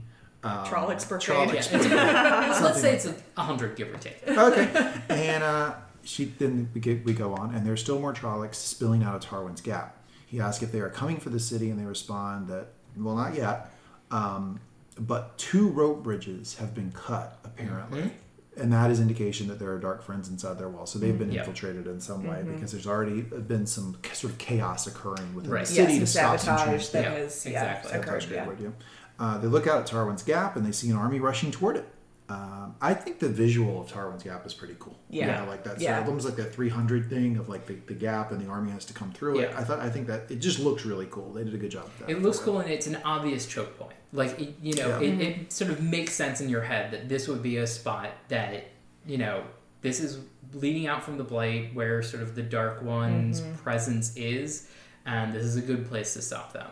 Also, we do know that there's a way beyond that, and so like it sort of has like all of these like webs of like what's happening in the world, why maybe they have more access to that, because everything beyond Tarwin's Gap is no longer in the control of the world. Yeah, absolutely. He says he's taking his personal guard, and they're going to go to the fortress at Tarwin's Gap. The king is going out into battle. He's leading himself. Shout out to the guy. You know what we need you to do. His sister, Lady Amelisa Jagged, gonna call her the loser of the episode. Can I get it? Whatever the opposite of Tavern of the Week is, that's her. Bottom of the power rankings, Amelisa. Says the gap will not hold. She says, gap won't hold. We're in trouble. Cut back to Random Moraine. They end up near a pit. So in essence, what happens is they're walking through the Blight, and they see a large pit that has a series of stairs that you can go down. It's very large, reminiscent of like Dante's Hell, maybe. Like Yeah, the I was Seven actually Hell going to type go to Pan's Labyrinth for this. Yeah. Is what it really that's a feels like good- going into, especially with the Blight around it, the kind of briary sort Yeah. of stuff going down into. I think there are also historical structures that do look like this, and I don't know. It just kind of felt like Dante's Hell because Yeah. at the very bottom is With the 7 big levels. boss Yeah, frozen, yeah. and stuck there or Yes. whatever. Yeah. And Rand says, "This is it. This is it. I know this place. I think I know this place. I'm pretty sure I know this place. Something. I don't know. I think maybe." He turns to look at Moraine, and he says, "You said whoever goes with the dragon to the eye of the world will die there. Does that include you?" She gets quiet, and he says, "Stay." And she just blows right by. Again, more of me liking Rand. This is Rand. He is Thinking about to. through. He's about to go fight the biggest boss this world's ever seen, and he doesn't even know how to channel yet. And he's thinking, "How can I help the person next to me?" yeah. Can I just ask a question here? I hadn't really thought about this inflection point, but based on where this episode ends up and what happens, if Moraine, I don't think it's in her character to do so, but if Moraine had said, "Okay, Bye-bye. Deuces. go," we would have gotten the same outcome, right? Yeah. Because she didn't actually do anything down there that changed the outcome, right? Yeah. So she feels the need to go because she has the plan to slit his throat if he turns to the Right. dark side Yes. before he can actually She is the free the safeguard. guy. Yeah. Correct. She's sacrificing herself to ensure Yes. that he doesn't flip to Right. the dark It- side. I it's understand very why Raiders she's of the going. Lost Ark. Yeah. I just figured we knew Yeah, that. yeah, yeah. particular. No, that's. I Yeah. think that's really helpful context to put Yeah. in there. I just Why she wanted went, to think right. through like, Where would is this the go reality of the anyway? situation that Yeah. we would have had the same? Raiders of the Lost Ark. Question for the group. Do we think that Moraine knows just how outclassed she is as far as power with the Dark One? Do we think that she knows that that guy can kick the shit out of her in the way that we see him do? Because if she knows or has any indication that that guy is that much stronger than she is, then what she's doing is immensely selfless and like really heroic. Oh, Yeah, I think she knows that she's incredibly Mm-hmm. underpowered. I don't think she knows that much about what's going to happen and what she's going to meet. And I would say that if she thought that she was that outclassed, I feel like she's much more of a liability than anything else. Like, you know, I mean, it's only presumably by the grace of Ishmael that like he didn't just tie her up after he Or kill her. shielded Or just her, kill her or killed outright, her, or yeah. like whatever. Like, but what's the point of By her? the grace of Ishmael, you're coming to my side. Oh no! Look at that. I like that phrase. By the grace of Ishmael. I mean, you do know how. This is how you're going to start signing Intro out to of the podcast. podcast now. By the Yes, grace of Ishmael. you're showing your true colors. I don't know. Like, obviously we're kind of talking about events that happen later, but I just wanted to, like, she makes a conscious. Bran gives her the moment. He stops, he addresses it, and he says, "There's the risk. You know, I know you're under heavy risk. You should leave." Yeah. And she still goes. And if she knows that the Dark One is that much more powerful than her, then we should look at her. This is a pretty heroic act. I think that she doesn't have any idea how much. I think she thinks that she's going to be up against something stronger, but not like she. I don't think she knows, because I think that she's surprised by how strong Nynaeve is, and thinks that, my guess is that she thinks that there are people that are a bit stronger than Nynaeve, not like Unbelievably, So, which is what yeah. the Dark One is. Yeah. Yeah, it does seem to shock her when he uses his power. Yeah. I mean, it jars her. But And I anyway. wonder if part of this, sorry to go interrupt, but I ahead. wonder if part of this is related to the kind of, we've gotten some hints throughout the series thus far, and the line Ishmael drops later, which is, or I'm sorry, we already got Yeah. it from the dream. You I had wonder, 99, yeah, and I wonder if like her, because of the evidence that we get about how much weaker individual Aes Sedai are now than they were previously, and how that power is kind of leaking from the world, is that she doesn't understand She the doesn't power understand power, differential yeah. between her and an Aes Sedai from 3,000 years ago, Yeah, let 'cause alone they were stronger then. Yeah. He killed. He beat because he's 99 a of them strong. in- She's in a the dragon. She's a strong Aes Sedai now, but that context is completely different than it. right. And so and she's a very strong Aes Sedai. Yeah. And so like we are pretty sure that Logain's a little bit stronger than she is, Yeah. based on Yeah, he probably or a is. Yeah, bit stronger yeah. than she is, but. And I mean, it's not clear that Nynaeve is that much stronger than Logain. So Possibly, we're really sort of but talking degrees, exactly, though, you know, right? Yeah. degrees, and so. And this is think like a she just completely had- different- Exactly. Because this is either Luke going to Cloud City and not knowing he's outclassed by Vader and getting his ass kicked and being like, "Whoa, I didn't even know power existed that strong," or it's Rey basically going, "I'm going to the Emperor and I know I'm going to die, but I Yeah. have to do this because it's my." You know, it's like it's one of those two, and I'm not quite sure where it is from Rey, but it's interesting to think about. I guess the counterpoint to all of that is because of what she knows has happened in the past, like the whole breaking and everything, and that all happened with incredibly powerful channelers. Like, I don't think that she would have looked at that and said, I must be at least somewhere in the same class as these people. But there are maybe, large groups maybe of not. them. Like, Yeah. it's also, I don't know. It's hard for me to ascribe a very knowledgeable Moraine when there's a lot of evidence, some of it in the X-ray, some of it That she's elsewhere. just wrong she's about just wrong a things. lot. Yeah, a lot of things. I tend to think she knows that she's in for it when she meets the Dark One, Yeah. and she's doing it anyway. But who knows? I always assume the best Yeah. with her, best intentions.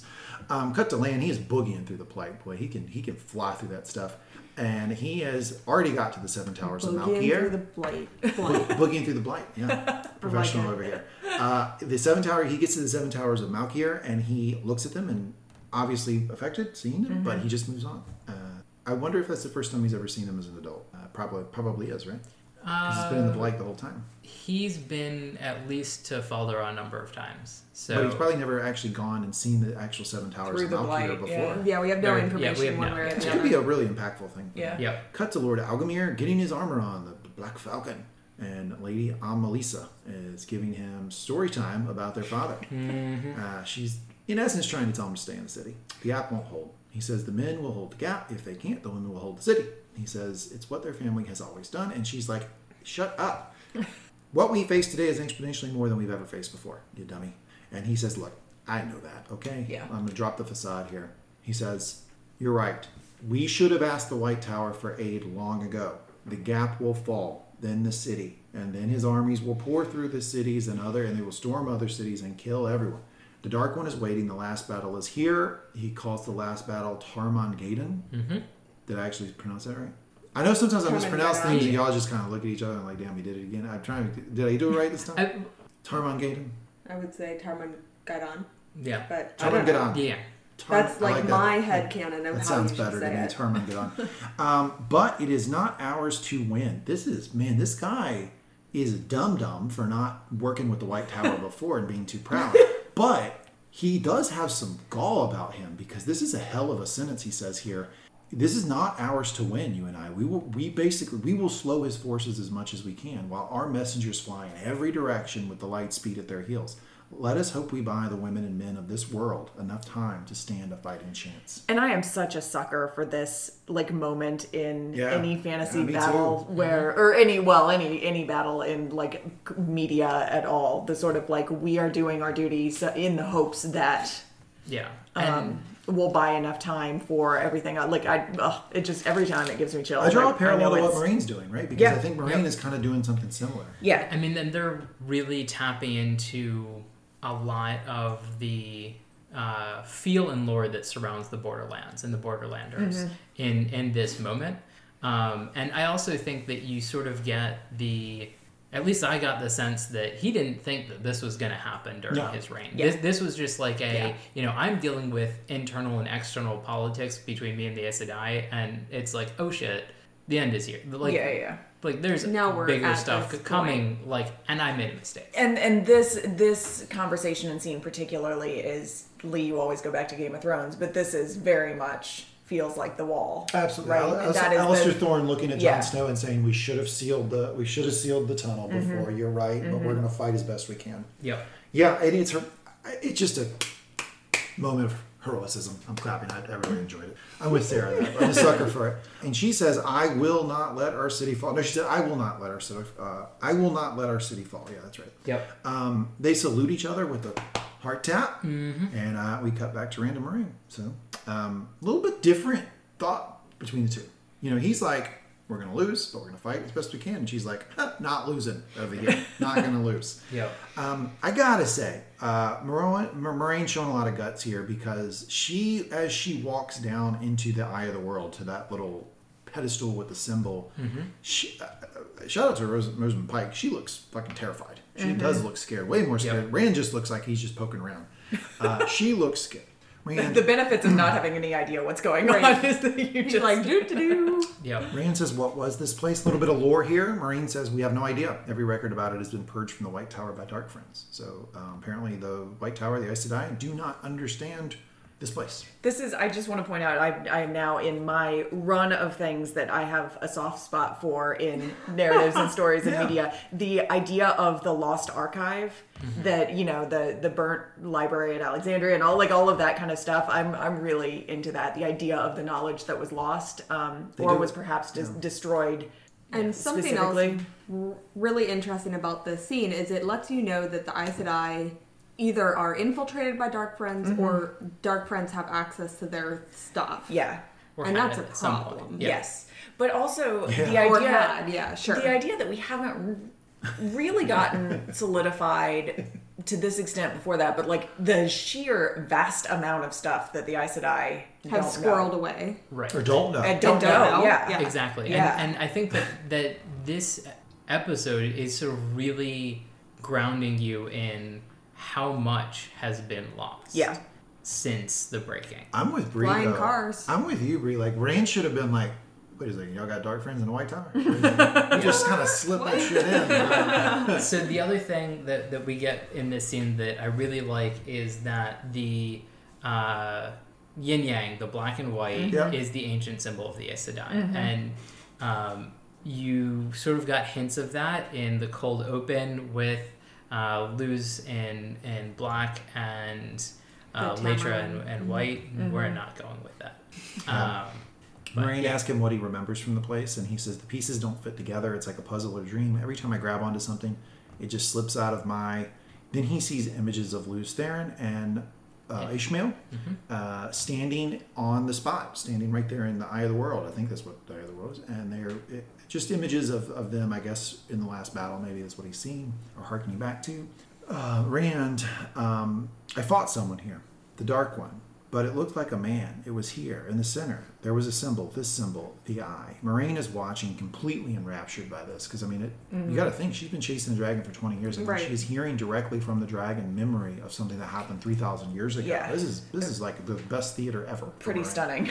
Yeah. Rand leans down and touches the symbol, and when he does, whoop, he gets transported, and he is now in a house. It looks like a working house. There's like a lot of stuff around. It looks like people have lived in the home. Definitely not the Airbnb quality of the Swan Moraine area. This is not quite as nice. And he goes outside, and Egwene is playing with a child, and Rand greets her. She asks if he's finished with the lantern already. She says, Mat won't make a proper one for Joya, no matter how many times she will. So this is utopia for Mat, right? This is what the Dark One transported Mat to, is Mat's utopia, or at least what he thinks, or not, Rand's utopia, what he thinks Rand's utopia is. And it kind of makes sense, right? From what we know of him. Married to Egwene, but Buddy Mat still around. Yes. Still doing Mat stuff. Like, that's important that detail was thrown in, because his best friend is still around and in the picture in this utopian world. Cut back to Moiraine, trying to wake Rand up. Wake up, Rand. And then we hear the Dark One say, what did you think would happen when you came here? And now she's looking at Ishmael. And crucial fucking scene here. Moiraine channels, points daggers at him, and with a just move of maybe one or two fingers, pushes back all of the I guess one power that she had directed at him, pushes it down into Moiraine. It looks to me like he pulls something out of her, something is drawn out of her, because her chest kind of heaves. It happens very fast, and she groans. She looks down and seems horrified at what just occurred.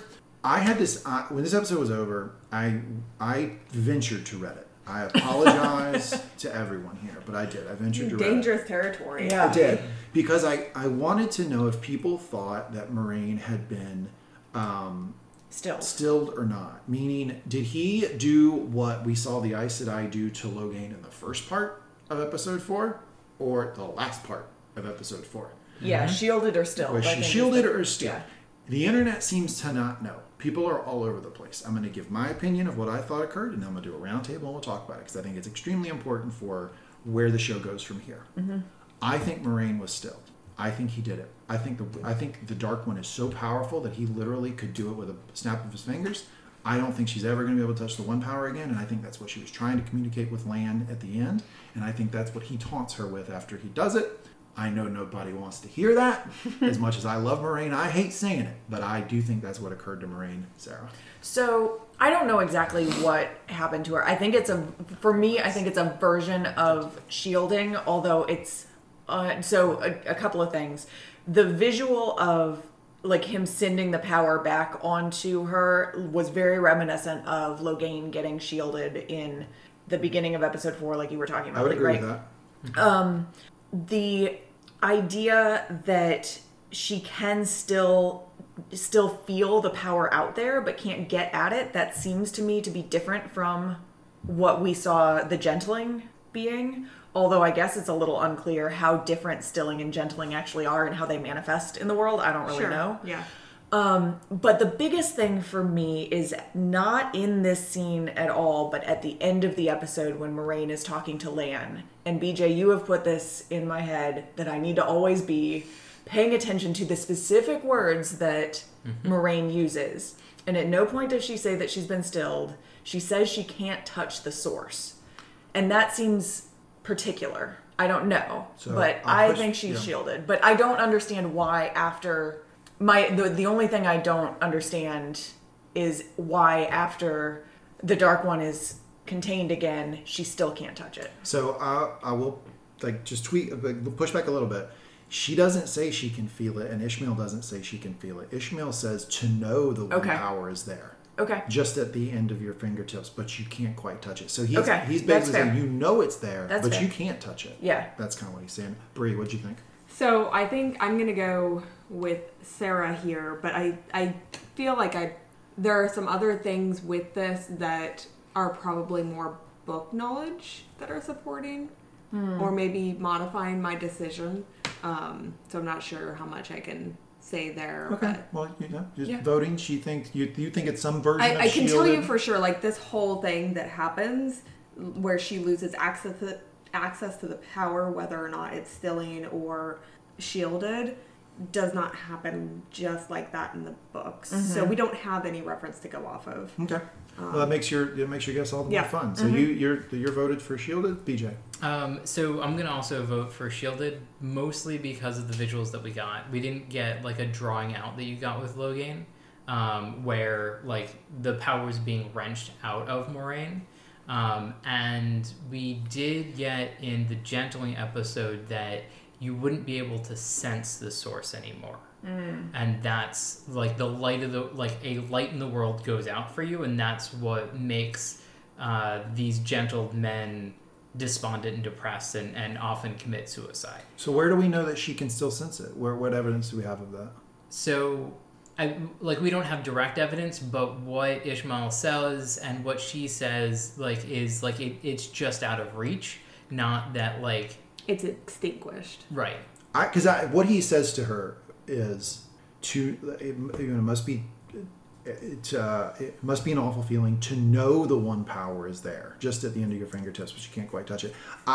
It is vague, Right. but I would have said that if I had taken something completely away from somebody. I mean, it's just because you're basically teasing them, saying you know it's there, but you can't touch it anymore.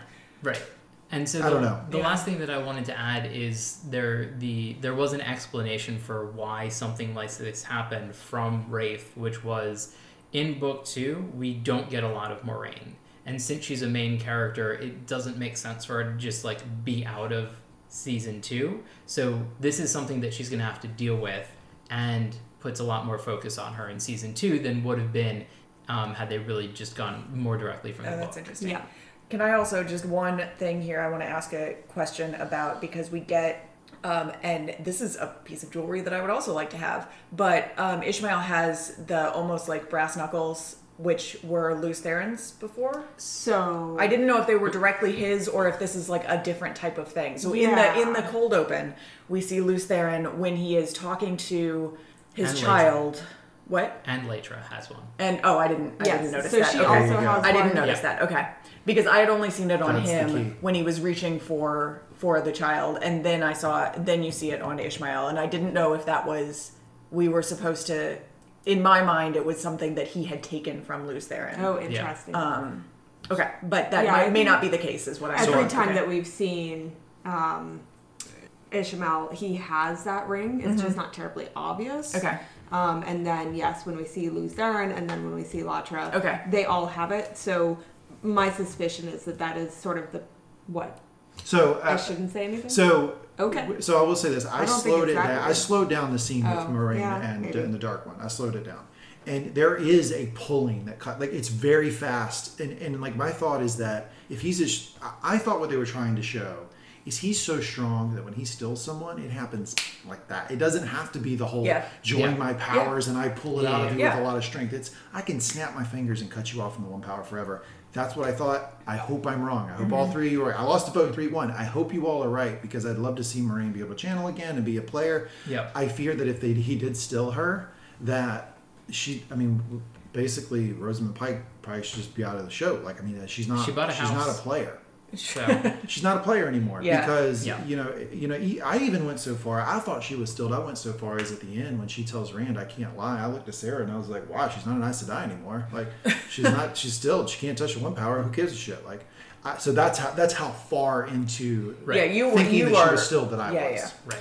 What I will say, and this is, to your point, Lee, the really powerful thing about this scene is exactly how powerful Ishmael is, Yes. regardless of what has Unbelievable, actually happened to Moiraine. The just casual way in which he is able to perform incredibly Yeah.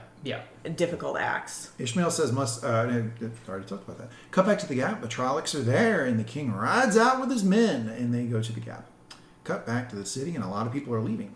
Amelisa says the gates stay open for another hour to allow for... So she's now in control of the city. She says the gates stay open for another hour to allow foreigners to leave, but every Shinnaran must stay to fight for the city. She says they will take everything from the royal armory. Nothing stays in reserves. All hand on deck. This is not a drill. They need archers, and they need to light every torch in the city. There will be no darkness for the Fades to hide in. And she says that every woman who can channel, every single woman who can channel in this whole place, Even a trickle. I need to round them all up. All of them needs to go out to fight with me.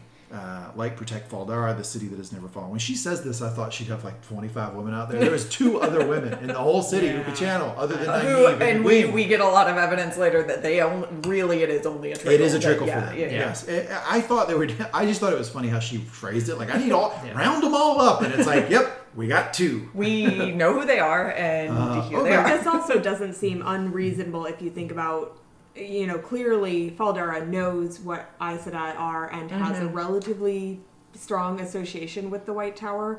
So it seems unlikely that there would be women who can channel that are not Aes Sedai that are just they'd be like hanging out her. there. Yeah, unless they're like her, they're not quite powerful. But that's enough, probably relatively uncommon. Like- But this was an incredibly dramatic call for Yeah. all the women. All the women and Okay. 2. I'm gonna throw this in here. Like, we do get like the actual scene a little bit later on that we're referencing to when there are like not that many total. That some of it was filmed before lockdown and some of it was filmed after, because they're really far apart. 6 feet, you might say, is there Yeah, 6 a feet little bit more than distance 6 between? feet. Maybe they didn't have a lot of extras around to get a couple more people, and so this was just kind of what they had to go on. Okay, I feel like that's reaching. Maybe, I don't know. It could be. Who knows? Cut to the sea. I'll tell you this: the seer wants no part of this. She's getting the hell out of there. She is out. She's good at that. Along with a big line of folks. Cut back to the men going up to the royal throne. There's the men that were previously around the king are going up to the royal throne, and they start breaking open the concrete underneath it. So apparently there's something hidden underneath the throne. They are going for it. Cut back to Egwene, Nynaeve, and Perrin. They are talking about the gates closing and how they'll be trapped in there if the gates close and they don't leave. Well, it all comes up and says they are calling for all women who can channel to protect the city. Hint, hint, hint, hint. Nynaeve says, look, I left Two Rivers to help protect you. I've already lost Rand and Mat. I'm not going to lose you too. So I guess we're getting a little bit of her decision-making into why she's going to go out and fight. Cut to the Trollocs attacking the Gap. A lot of Trollocs. The king is right there, boy. I tell you. I got to give this guy credit. Yeah. On the front of the frontest line. This guy does not play Stannis Baratheon. He's out there in front. Yep. Shout out to this guy.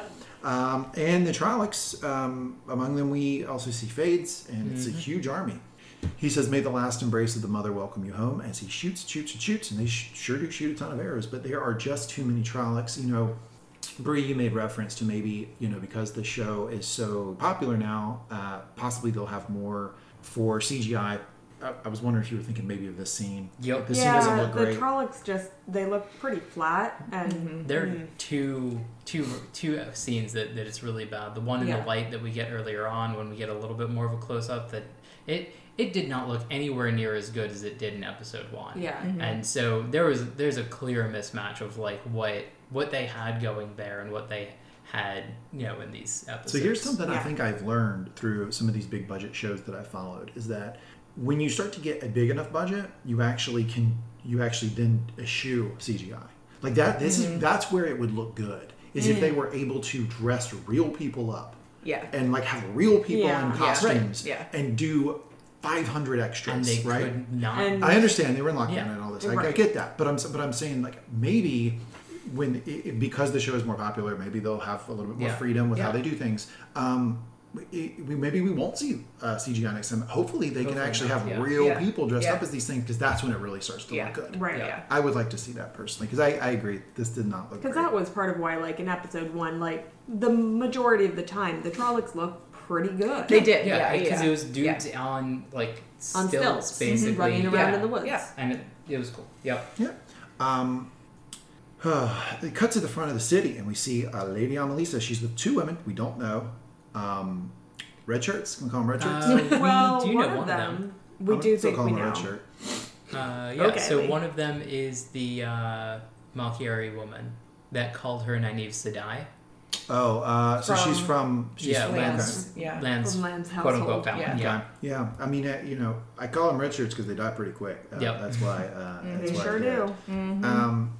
And Egwene and So Nynaeve yeah, I have walk a up. quick question though Yeah. about this. When we see Amelisa here, so she is the one who took their father's or their grandfather's armor. Unclear if that's his armor or just her armor. Okay, it just looked It very looked like similar her to the does one. look very yeah. similar. I thought that she I thought had, it was the when, father's. Yeah, when her brother had said, "No, Oh, I yours need is my mine. armor," that she then said, "Well, fuck it, I'm taking this armor Yeah. now." No, I think she did. And I I, think don't know that- that that's clear. And but that plays Yeah, into yeah. her hero complex. Yeah, that yeah, she's yeah. got she's going like, on. I'm going to save the city, Yeah. even if I Yeah. die trying. Well, turns out. Yeah. Could happen sooner. Yeah. She says Moraine's too. I shouldn't be surprised. Obviously, Moraine would be traveling people who can channel. And she says, no, this is Nynaeve. We're no ones but our own. Just pushing back on that. We're not Moraine's too. I mean, that's 100% Nynaeve. Classic Perrin is with Loyal. He's wondering why he has to just sit there while everyone else is fighting. He's kicking stuff. I'll kick this damn thing so hard, I'll show you how much I care. And Loyal says, I'm standing. And Perrin We cuts have him one off. joke in this whole episode.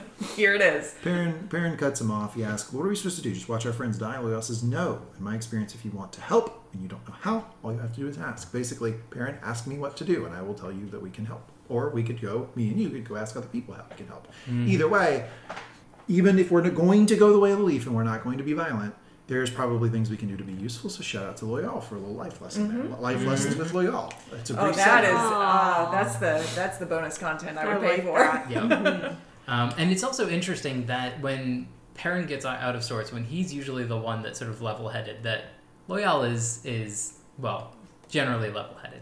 Yeah. Yeah. Not putting a long handle on his axe. Cut back to Rand in his vision. He's looking around and it just doesn't seem right. You can see him starting to question, the wheels starting to turn. He asked her Egwene, how long they've been there, and asked if she wanted to get to the White Tower. She said, you want to get to White Tower? What's going on? Rand then recalls a moment when they were little. They were running away for some reason. Something your mom said, Egwene. And then they got as far as the Waterwood and it was raining. It's getting dark. They stopped. They spent the night there, and in the morning, we weren't as mad as we were before. I thought that was funny. So we went back home. But before we left, we carved something into the tree. Do you remember what it was? This is basically a memory test, trying to figure out what I'm looking at. Rand, what I'm looking at, is it real? This is an attempt to do that. I think he was underestimating the Dark One's ability to give him a visual Clearly. here, Yeah, because yeah. she answers it spot on. Our place for this life and the next forever. She gets the answer right, blows him back. It's you. It's really you. He kisses her, and then whoop, Westworld style. Westworld, it just stops. It happens Yes, all the time yes. in Westworld, where the bots just stop, and the Dark One approaches. This is Anthony Hopkins walking up to him. Right? You see, this is a vision of what could be her. Rand asked what it means. Did no one tell? This is now we have the Emperor in Luke's ear saying, "Oh, let me teach you a little bit about the dark side of the Force." Here, he says, "Did no one tell you what you could do about the power inside you? You can remake the world in your image, make it whatever you want it to be. This, if you want, I can show you how."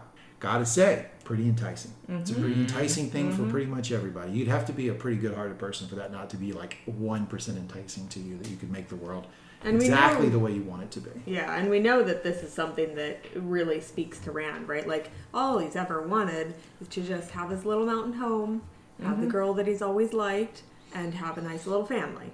And it just shows, like, yes, the Dark One can do something, whatever he did to Moraine, with the snap of the fingers.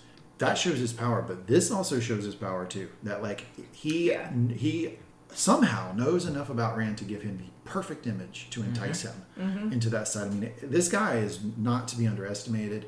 Hence why I am now a follower of Ishmael, the Dark One. Sorry, guys, I'm Dark Friend.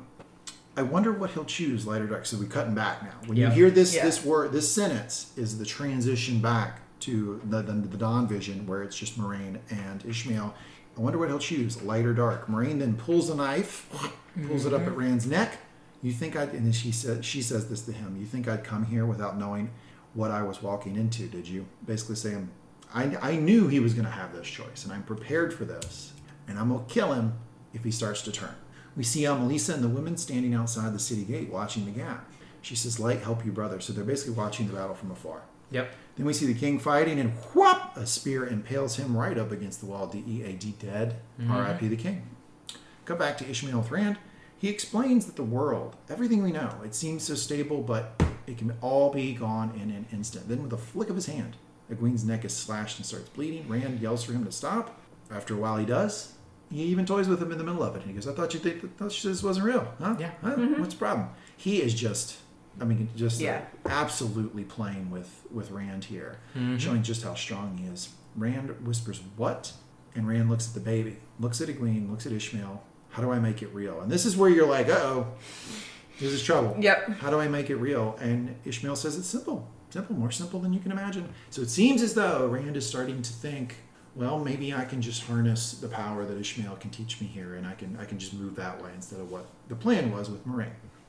Cut back to Ishmael with Moiraine. He's looking at her with the blade to Rand's throat, and she's getting the blade tighter, and there's starting to be some blood. And I think this is smart for Moiraine, because I think that, I'm thinking about her plan, and I'm like, there's not going to be a long, if there is a period, it's not going to be very long, where she knows that Rand's turn, yet she still has power to cut his throat. And I honestly don't think her plan would have worked anyway, because when Rand decides, when he starts to channel later, and he decides to fight the Ishmael, he's up before Moiraine can even do anything. Like, I feel like if he'd have turned, Moiraine wouldn't have had a chance to cut his throat. I think this is just her feeble attempt to keep some control over the situation. That's my guess. What do you guys think? Yeah, I would agree. think, and I wonder too a little bit. Moiraine didn't know what the Dark One was going to do. I think I agree with you, BJ, that there's a lot that Moiraine doesn't know that is troubling as we move into the higher stakes moments of this episode in the show. But I do wonder if part of her plan at this point is also, simply to keep part of Ishmael's attention elsewhere. Yeah. While he's also dealing with Rand in this sort of dream world utopia. Yeah. I know, unclear if that's true or even how effective it is, given Try how... to keep him off his game a little bit? Yeah. I think that's misdirection. a good interpretation for it. I guess what I would worry about, and Rand doesn't question that we get sort of a little bit of a Star Wars moment where, what's his name? Ben turns to the dark, where, Moraine's standing to Rand with a knife, and he's just like, what are you doing? I guess I know you said, if we turn dark, you wouldn't hesitate to kill us, but I didn't turn dark, and I have a big gash on my neck. What are you doing? What happened, lady? That's just Luke over exactly. Luke over Ben Solo, about to kill him. This is that potentially when Grogu dies. I just want to point that out. We still don't know yet. That could be really big. I know that could have been a situation with Grogu, but we'll figure that out later. Check it out on Mangum Talk Star Wars. Back to the city, there's a knock on a door, and we hear this. The Kingfisher flashes above the pond. Mm-hmm. This is apparently some sort of secret code, because she opens the door immediately to women and said, who gave you those words? And is that Podden Fane's music? Dun, dun, Podden Fane enters the arena, ladies and gentlemen. Fades in. Woo! Fades in. And two fades kill the woman. Done. Podden Fane walks in. Cut to the throne room. Perrin and Loial get to something in the ground. So they said, how can I help, apparently? And it's like, hey, you can dig. We got some pickaxes. I Y'all got muscles. Yep. Check. I don't mean to minimize this. I think this is such an important lesson. Maybe I'm just being overly sentimental, but I love the idea of all hell is breaking loose around you, and you're like, how can I be useful? Someone tell me how I can be useful. Even if it's one discrete small activity, I'm going to help the best way I can in this moment. I love the lesson there. Then Perrin asks what it is, and they say the horn of bloody Valyr. The horn of bloody Valyr. That's great. Horde of bloody Valyr, lad, to be blown at the last battle. To call the pattern's greatest heroes to stand at our side. They explain it's for the dragon. Without it, they won't stand a chance. So this is, I'm guessing it's something in the book. If it's not, then it's something in the book. Crazy as hell. Also interesting that Moiraine maybe didn't know about it, doesn't have it with the dragon right now. Yeah, she seems to not know about it. So they're saying that, but in essence, what this thing is that if I'm guessing the dragon has to blow it, and if so, it will call all of the, I guess, heroes of this turn of the wheel to come help them in the battle. Would seem to me this thing would need to be taken out of concrete before this moment. Like I would have had it. I would have had it somewhere near. Concerning. It's interesting to me though that they felt the need to hide it in this way, so that would show that it doesn't need to get into the wrong hands, and it seems that Podfane is actually The wrong after hands. it. He's actually after it. Yeah. So we know, I think, through this explanation, what it can do if the dragon blows it. I wonder what happens if the Dark One blows it. Right? That's where my mind goes. Yeah. Cut to the gates, and the army is through. Nynaeve comments that there must be 10,000, 20,000. Egwene says, does this mean Rand? Did he fail? I will say this. Acting's not bad in this show. It's not bad. Lady who plays Egwene cries a little bit too much. Every single thing is like crying from her. Like, have we noticed this?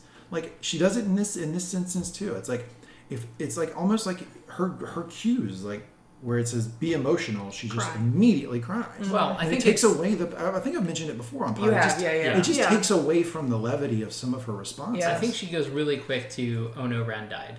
Yeah, I don't know. Yeah. I can also see her being real on the edge about everything all the time. Like, you know, people that would react like this and are just at their wits' end through this entire time. Sure, I guess. So I don't think it's out of the realm of possibility. It is But a little that is a little frustrating. bit like, yeah, it's the difference between, well, yes, that's a real world reaction, but it's not not wanna something see we that want to on see screen. that on Yeah. screen. Yeah. It seems to me that like she could be more powerful if she just saved that. She clearly can crown command as an actress. I Clearly. think that So do she it might only have some occasionally. growth over the next couple of seasons Yeah, if hopefully. she survives them. Yeah, because right now she's just real. Oh, she's wigged going to out. survive them. These characters have some plot armor. We'll get to that. Yeah, and cut to Perrin. He sees Podfane again, flash, and he stops and goes to walk toward him. Cut to Rand. Ishmael tells him to look into the baby's eyes and to empty himself of everything, to turn it all into want, turn it all into desire.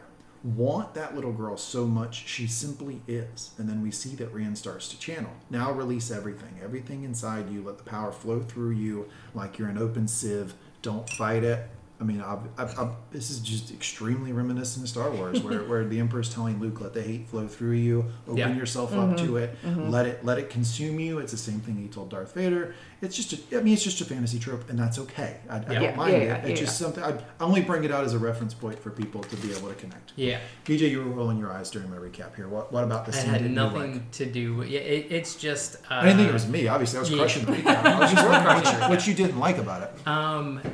So it's just a weird difference that they're going with the show, and the differences between the male and female power that don't really matter probably, but it's just like a little bit of an eye roll that's what they're doing. And it doesn't change the story. Like it doesn't seem like they made the change for like a good conscious reason. And I feel like a lot of the things in this episode are like that. And, you know, there isn't a good reason for a lot of these changes from the books. And we'll probably get into that a little bit in the second piece, but it's just tough. Am I reading too much of it? Reading into it too much to say that it seems like when men channel, there is a white, like, sort of a cloud type thing that's moving around and a dark one, and I don't see a dark one when women do it? That's You are a correct. great read for what they're showing. Yeah. And I would also say when you watch Rand channel for this moment, it takes a long time for the black to overtake. appear Yeah. and overtake. Yeah. When we've seen it before, it has sometimes been much. Honestly, Yeah. it almost comes Yeah. immediately. So like we saw that with Logain. So I don't know what they're going with there. I have some speculations. Yeah. So we'll get but that it is into that into the interesting. theories. Yeah. And then the other thing, and I think is interesting, and I'm pretty sure this is the case, the number of flows that are behind somebody gives you some sort of indication of their power. We'll see a little bit more of it in the Amalisa and her thing. Well, it's the number and the transparency. It And seems like to the be right. weight Like of it. the- Yeah. Yeah. Yeah, we cut to Ishmael talking to Moraine, and he says, Rand is channeling. He's channeling now. And she doesn't even know. He's saying, you don't even know what he's channeling to do, to break my chains or to strengthen them. I just want to back up and talk about the stakes of what's occurring here for people who might be a little bit lost. So it seems to me, tell me if I'm wrong, that at some point in previous history, the Dark One was imprisoned. And he was imprisoned in such a way, and it's so powerfully, that only the dragon can break him out. He can't get out, and there's no Aes Sedai strong enough to do it. It's got to be the dragon that breaks him out. But by that same accord, if the dragon decided to, he could actually strengthen the whatever keeps him in there, and could potentially peel back some of the strength that we're seeing from the Dark when he's starting to get more powerful, right? Pull the blight back, maybe reduce the armies, because he could minimize the power by furthering imprison him. That seems to be the stakes to me. I just feel like people might get a little bit lost about what Rand's being asked to do and why maybe someone else couldn't do it. That does seem to be the way they are setting it up.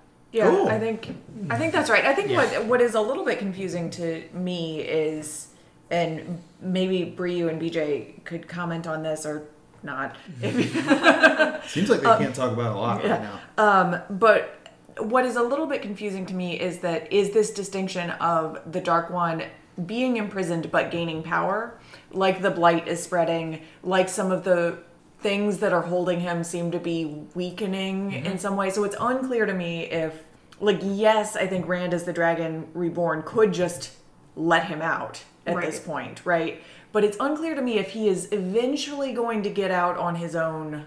Regardless. Yeah. That's we my don't question. know. That's what doesn't make a lot of sense to me, is that it seems like he's imprisoned and he needs the dragon to break him out, but somehow as time continues, he continues to seep out marginally. And even Moraine says you would put him back for another 3,000 years, which the implication there is that after 3,000 years he might start to seep out again, and somebody would have to put him back in. So I think, confusing.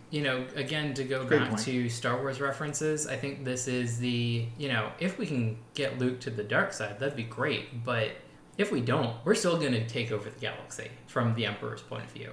So, I think the intent is a little bit more, the Dark One would love to get the dragon on his side, but he's going to get out either way. And But it doesn't seem to me like it's just being on my side. It seems to me, I need you to bust me out of jail. So if that was the case, then protecting Ren from the Reds doesn't make sense. Why not just still him? Why not kill him? Why not just kill him immediately? What's the point of him doing anything right now if the Dark One isn't going to get out? Yeah, I completely agree. Yeah. So it seems to me that maybe the Dark One just gets out a little bit over time. He could bust him out completely now if he wanted right. to. Yes. But eventually he would get out Exactly. eventually. Yeah. It's a slightly different power dynamic than Star Wars, right? Because the Emperor was in complete control of the galaxy. It seems like maybe the Dark Not One is coming not from complete exile, control. essentially. He's just Right. kind of Yeah. marginally gaining Yeah, power exactly. over time. Yeah. Okay. And so it actually seems like the stakes are, the Dark One is framing it as he could break me out or strengthen my bonds when he's talking to Moraine in the scene that we just left off from. It seems to me that the reality of the situation is that his main goal, no matter what else happens, is I need him to not strengthen my bonds, right? Yeah. He doesn't necessarily have to break me out, but my desired outcome from here Right. is that this thing does not happen. Yes. Right. Yeah. And if you're annoyed with all the Star Wars references, just in your comments, just be like, I hate Lee, because these guys would not do it if it wasn't for me. I'm totally forcing Star Wars upon everybody, because that's how You're forcing Star Wars upon everybody, because that's how I understand it. That's how I'm able to understand what's going on here. Cut back to the city walls and all the one powers flowing through Amalisa. It's very clear what's going on in the same way that we saw through Leandrin when she was gentling Logain. It's the same visual where the one power is connected with the four people behind Amalisa, and it's connecting to her, and then power is sort of culminating into her. She screams, "I need more." Does not get a sound. As she does, the other two women start to burn right away, the red shirts. It doesn't take long for them to crisp up. Can I do it, Captain? Yeah, it doesn't take long. And so right away we know we have problems with Amalisa. I'm going to say this. She was not the right person to be the lead of this. I don't think I'm going out too far on a limb. Might have been a good idea to have Egwene or Nynaeve be the lead here. Well, but they have no clue how to channel. At least Amalisa has had training by the tower. True, but I'm talking about mentality. Oh, yeah. Oh, 100% agree with that. She's Just the wrong clearly, person. Yeah. it goes to her head, Yeah. quite literally. Yeah. So a tidbit that we get at some point in the books, but the Aes Sedai are trained both in the One Power and in being like resilient people, and so you could also like take some of the bent that like she just didn't make it through because she wasn't a resilient enough person, but she's relatively strong, and so I think that plays really a lot into like she can't control herself around the power. Yeah. Yeah, obviously, and it just seems to me that she does not seem too affected by the fact that these two other women just died. It does not stop her in her tracks. She doesn't seem to notice or care at all, and she keeps rolling. Cut to the throne room. They drop the case with the horn as they hear Fade screaming. Cut to Rand. He is channeling hard. He's really channeling. And Ishmael says, make her yours. She already was. She already is. Make her yours. You know, this is like, I joked in our trailer about this show, like, man, there's a lot of women in this thing. But, like, it clearly is being written as, like, some sort of take on maybe the way the power dynamic should work with the gender and women, or a comment on it in some way. Gender is ever present in this story, right? Like, we can't get away from that. And him saying specifically, she will be yours, really seems out of character for this story writ large. We don't ever get this concept that women belong to men in this world. I mean, we even get, like, I think we get fairly reasonable parody with that, where, like, the whole scene with Nynaeve and Lan, it's like, oh, she owns you. It's like, hold up. Yeah. Like, that's not how that, like, this works at all. Yeah, and so like, when even the way he's saying it should jar the watcher of like, wait a second, no, she doesn't own. No, nobody, like, women aren't owned by men in this world, and it jars Rand. It does hit Rand, right? And Rand looks around, the power flowing through him. Back to the women, the One Power flowing through them. But again, when they're doing it, I don't see the dark the way that I like. It's really apparent in these two scenes because you're seeing Rand in the dark, and you don't really see back and forth. Yeah, absolutely. Like protect Faldala, the city that has never fallen. She says this again. She then uses the force of the One Power. She's using all this One Power. Boop! It goes up to the sky, and then bam! She's able to attack the army. It's kind of similar to what we saw. What's the green that we saw fight Logain? Alana do on a much smaller scale. Yep. When she told everybody, "Just get the hell out of here! I'm gonna handle these guys," and it went up to the sky and then back down to the earth and went pop. And like basically destroyed everything in front of her. It looked like a bigger version. Yeah. We also had a little bit of an episode 1 where there was like some lightning strikes that Moraine did and some blasts of the Trollocs, but again, a different scale. Yeah, and it seems to me that my read on this situation is that this lady who's doing this, Amalisa, the head of it, this would have worked on a small scale, and she could have disrupted the army. But the whole wrench in this operation is that Nynaeve is there, because the power that she's generating through this action is way more than she ever expected, probably more than anybody would expect because of what we know about Nynaeve's power. Because I'm watching this with Sarah, and the whole time I'm commenting on this going, oh no, Nynaeve's giving her too much power. No. Nynaeve should be out of this. Nynaeve should be out of this. This is a problem. And it is a problem, right? It's like a fire hose versus a garden hose. Yeah. Before it's a problem, it's a big benefit because it does destroy the whole damn army. It's a nuclear fucking bomb. I think my read on it is it's all because Nynaeve is there. And she's tapping into an amount of power that no one expected her to have. Not even the Dark One. Because it destroys the whole Dark One's army.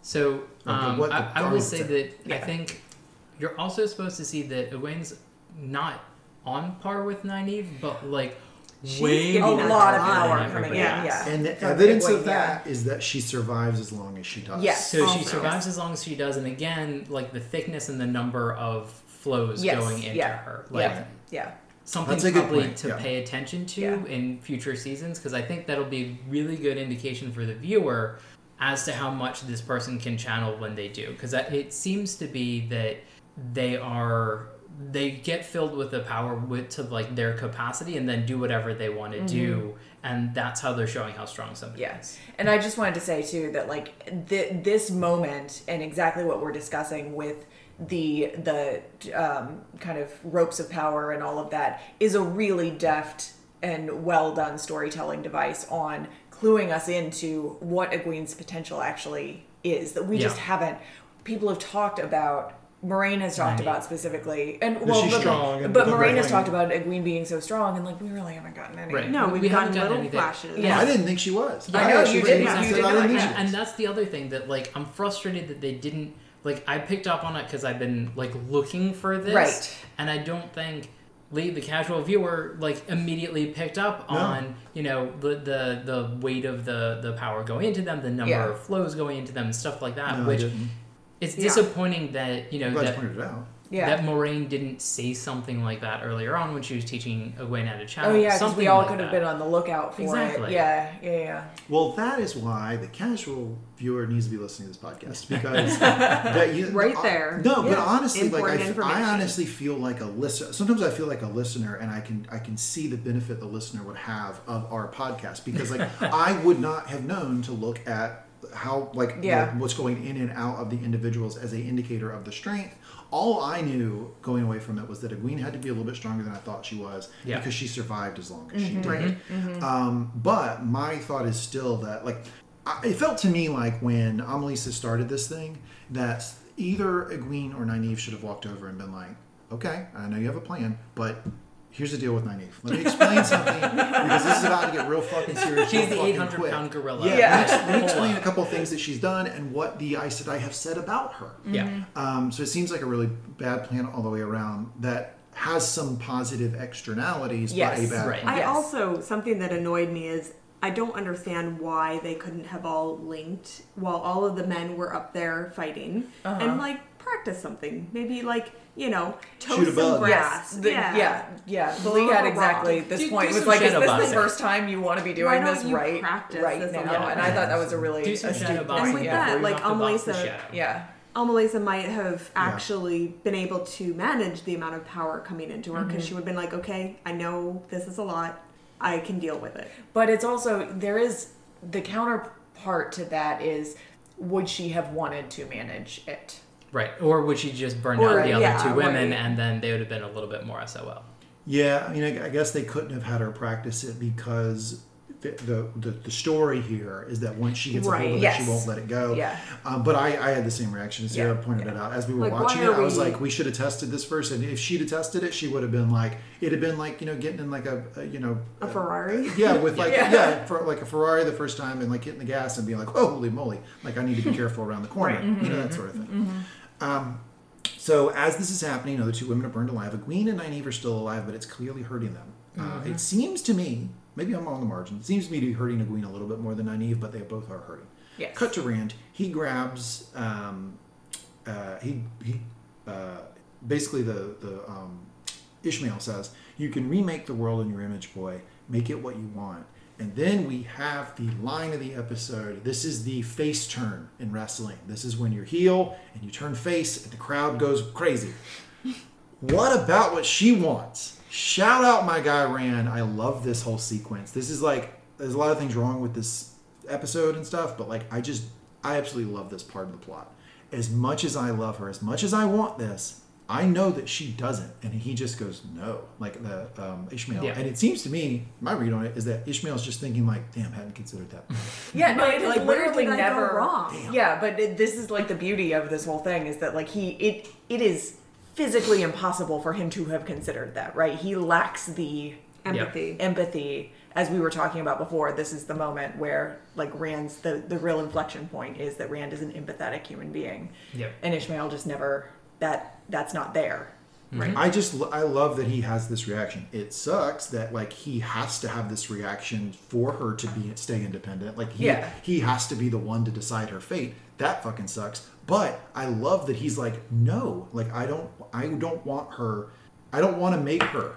I want her to be her person. Like, I don't want to force her in anything, right? Yeah. He says, that woman who doesn't care about being a wisdom, being an Aes Sedai, that's not the woman I love. Rand stands. He grabs the Sangreal from his pocket, holding it, channeling through it, and looking at Ishmael. Moraine watches on, and we see massive explosion. This is when Rand just pops up. And he pops up like maybe a little bit faster than Moraine was expecting. Again, I'm not quite sure the knife on the throat would have done much. Probably a little deeper cut after his pop. Yeah. Yeah, but he just gets right up, and then we see a massive explosion that blows the Dark One back. But ellipses. he smiles as it's happening. And when I saw that, I thought, fucking A, like this thing didn't work. Like it might be like a blip in his radar. It might have been an unfortunate situation, but we all know that when the big boss loses, he dies going down the shaft, you know, when the Emperor's son in the shaft going, no, crying. That was a far cry from the reaction we're getting from the Dark One here. He's smiling as it happens. And so, you know, the idea here is that maybe he wasn't defeated. Yep. That's the visual I got. Anything on this scene? The face turn from Rand? Nope. I liked it. Rand's...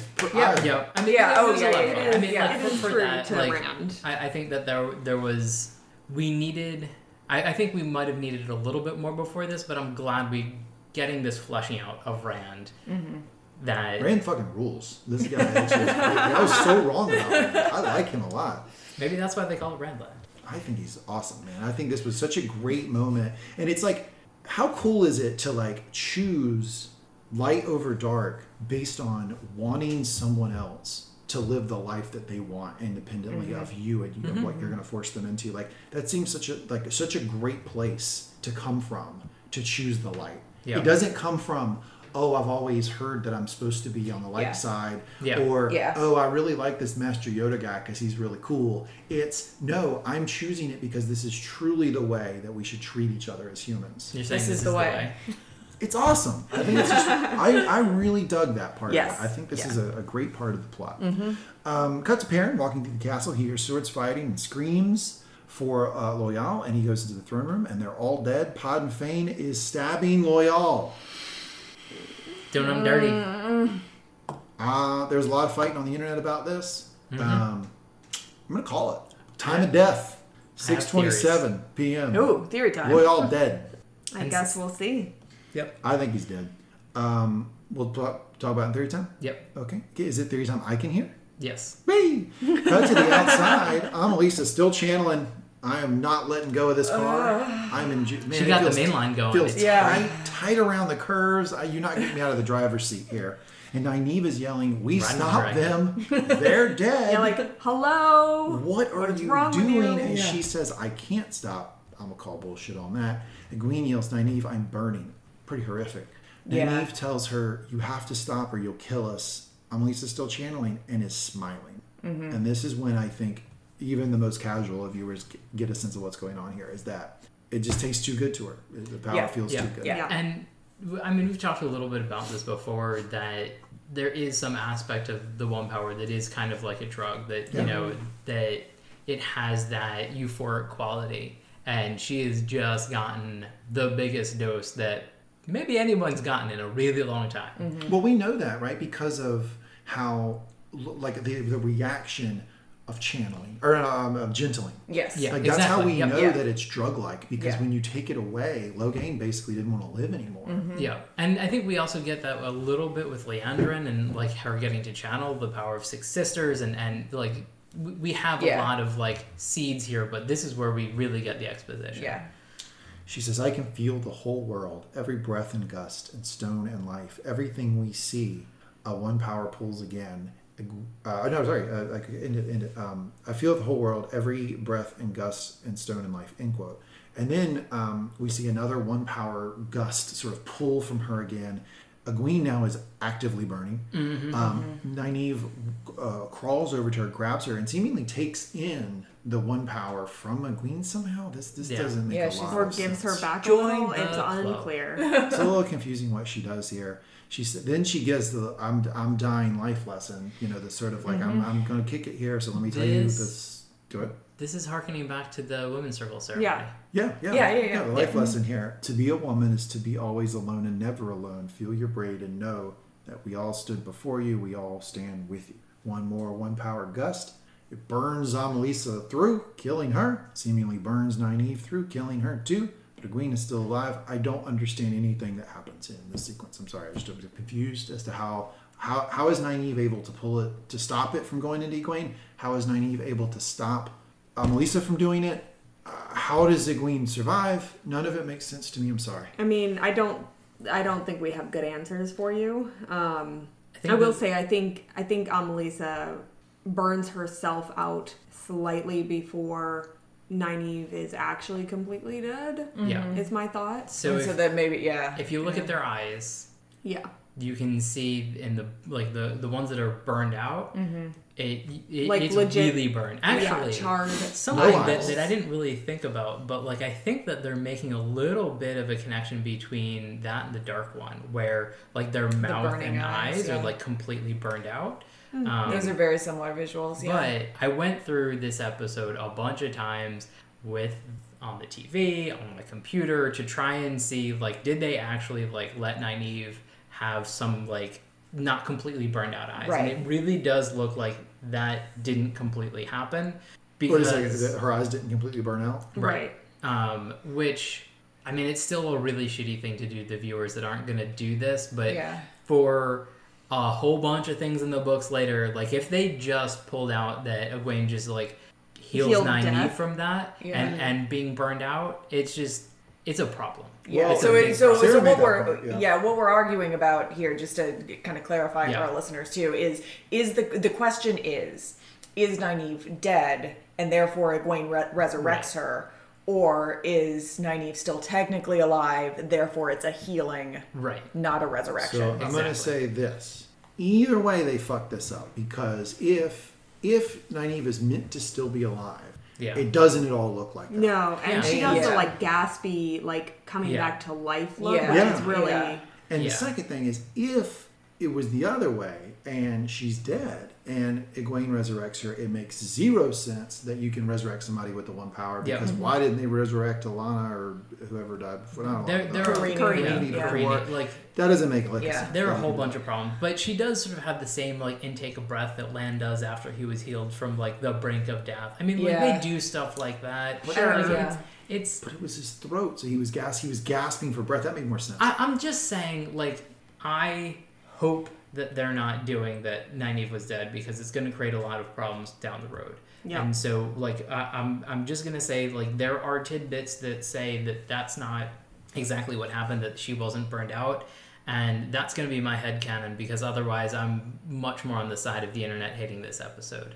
Did Nynaeve or Amelisa fall first? I think Amelisa Amelisa fell fell first. first. Yeah. Yeah. And so I think that the thought there, Bree, tell me if I'm Yeah. wrong, the thought there being that the connection to this ultra powerful one power broke before Nynaeve was actually dead. Right. Yeah. And you still have problems with, like, how did she take it from Egwene? How did Yeah, all oh, yeah, of a it's- sudden? it's- Oh, Yeah. It's so confusing. Like It that. is. And This- this is before we even get to the resurrection, which when we get there, I'll complain about that. This thing is just, it's a strange sequence. I mean, yeah, this scene was probably the most hated scene on the internet, and I'm fully on it with Sure. them. Like I did not like this at The all. only thing I do want to defend this scene about, because I thought that this was really cool and really effective, is the actual visuals of them burning out. Yeah. I thought that was super well done. It ends up being super creepy with their eyes burnt out. does. Like that actual, I think especially when we've complained so much about the CGI in this episode, like I do want to call out that like the way that they did the burning It's out from the pretty one good. power Yeah. was pretty cool. it does look cool, and it also, we had inklings of what might happen, because Yeah. so we had like the power under Leandrin's Yep. face when she was in the circle, and so this is where And with people were- Nynaeve a couple of times, yeah. So I predict we will find a dead body at some point with the eyes burned out sometime Yeah. in the And future. then we'll know. Yeah. And And then, they will know. Yeah, and then Yeah. you'll know what it is. Yeah. Cut to What happened? Cut to the lieutenant in my army, Podden Fane. He says, "Do you think it's a coincidence I came to Two Rivers every bell time, that I dragged myself up to those fucking flyover states? I didn't go to that piece of shit place. Do you think I go there just to sell lanterns? Are you crazy?" Perrin goes, "Why? You Tavern. There it is. You are Tavern. All five of you, focal points of the wheel." So this is where we get the word Tavern, which is where, from our segment, which I thought was cool. Usually there's only one, maybe two in a generation. 5 of you in one village. That's what Moraine saw. That's what my lord saw. Mm-hmm. We know what he was working for. That's why we sent the Trollocs, not to kill you, basically to flush you out, to bring you our way, to get you here. Then he goes on to explain, we need the dark. We need balance. Balance means that you may turn to the shadows, some of you, maybe all of you. So he's doing a couple things here. One, he's explaining, look, I'm not going to waste my time at shitty Two Rivers. I was there watching you guys. My lord sent me. 2, is we sent the Trollocs to flush you out to bring you here.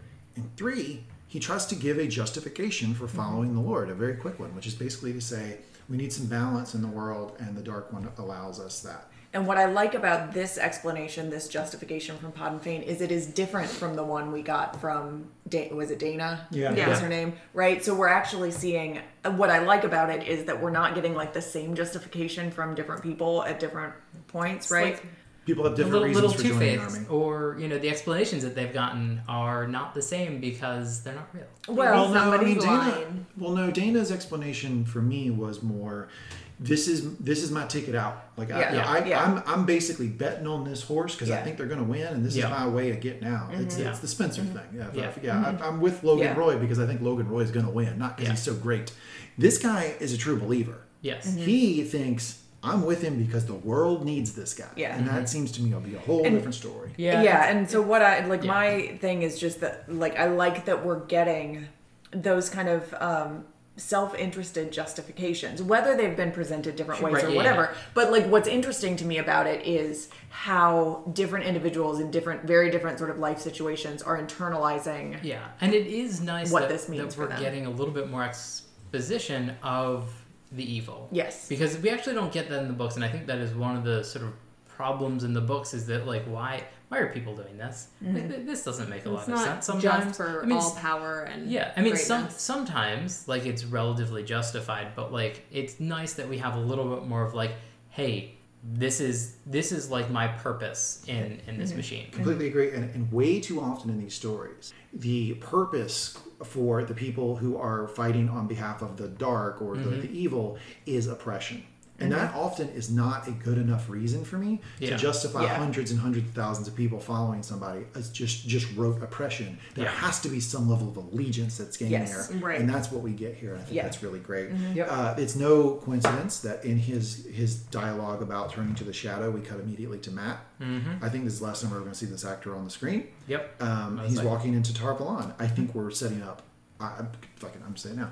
We are setting up for a hard Matt face turn. There's so many Matt's going to be evil. Matt's going to be evil that we're getting. They're beating us over the head. I think we're going to see Matt like take the steel chair and hit the bad guy with it, and everybody goes crazy. I just don't think it's that obvious that Matt is Yeah. going is to be evil. evil. Like, they're just teeing it up too much. It for feels me. like they're sort of doing the same thing that they do with Rand. Rand was boring. Oh, no, he's not boring. He's the most interesting. Yeah. Then we see Rand picking up the stuff he's packing. He's getting ready to leave. Moraine says, we can't go back to Tar Valon yet. Rand says, not going back. I felt it, the madness. It's true, isn't it? What they say about men who can channel, that eventually they go so mad, they kill everyone they've ever loved. Moraine just looks at him and says it is. Again, I'd like to point out, Rand is a good dude. His concern here isn't, I'm going to go crazy.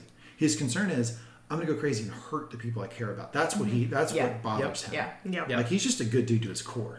This is directly from the books. This is like a really nice through line that they have.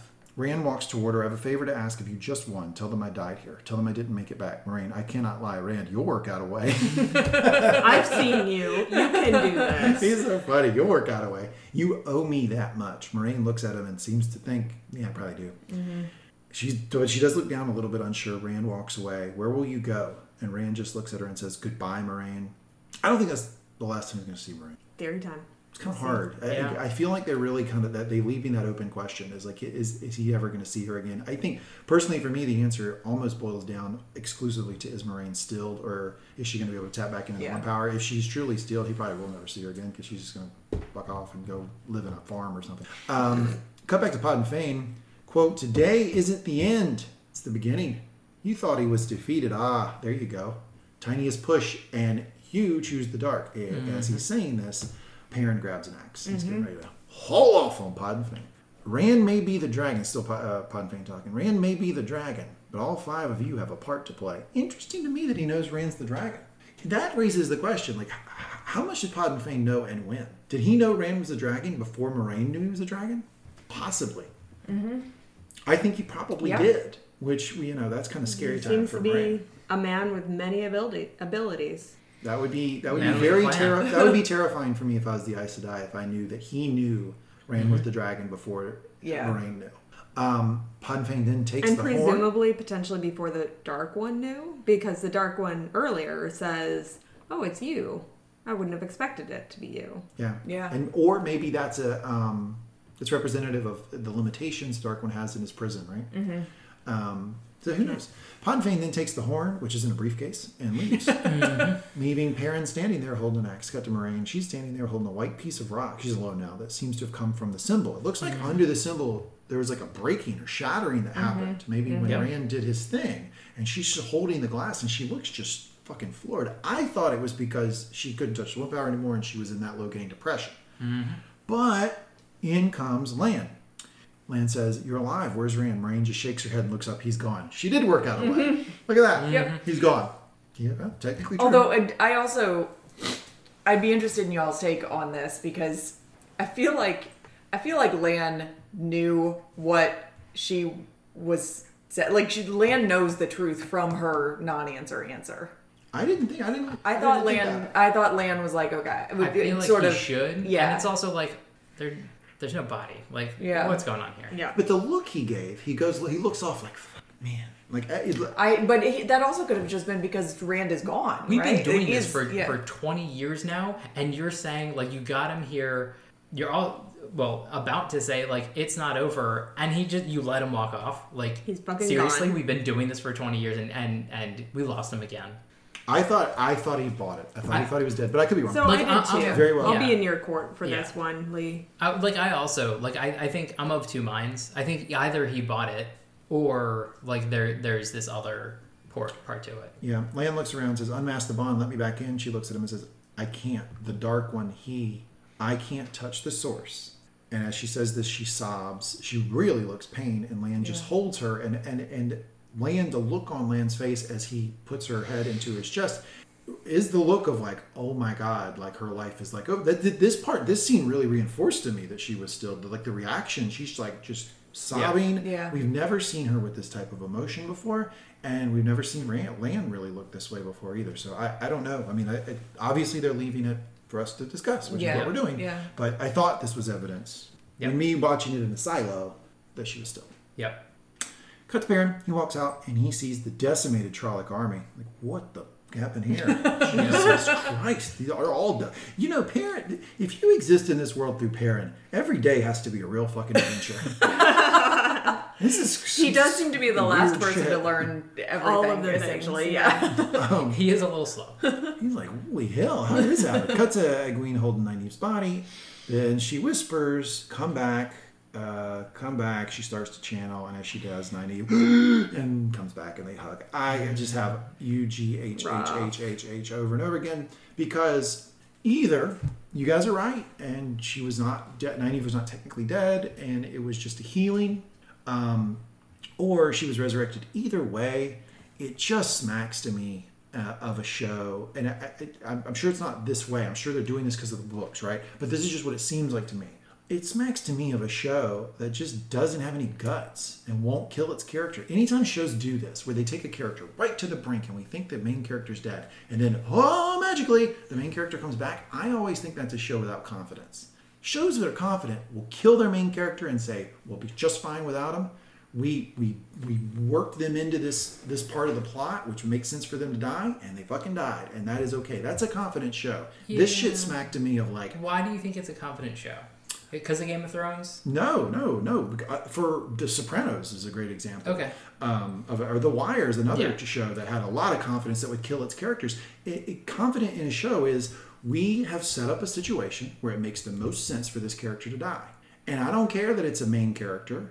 Yeah. We're going to kill it because that's what The makes the narrative most sense in the demands plot. that, Yeah. yeah. That's a confident show. So, And I will say, not to cut you off, BJ, but like I do think that regardless of the confidence or not, it is a problem for the show that we are not sure if she was dead or not. Yeah. When this happened, right?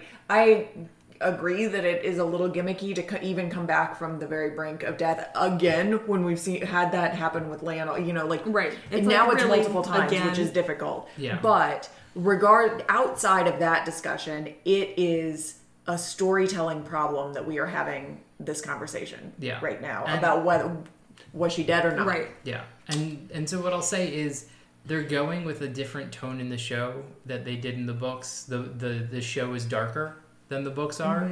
And yes, there is like fear of death and close calls and stuff like that, but I think that because they are taking this tack, they have to do things with plot armor that they shouldn't have to. Yeah.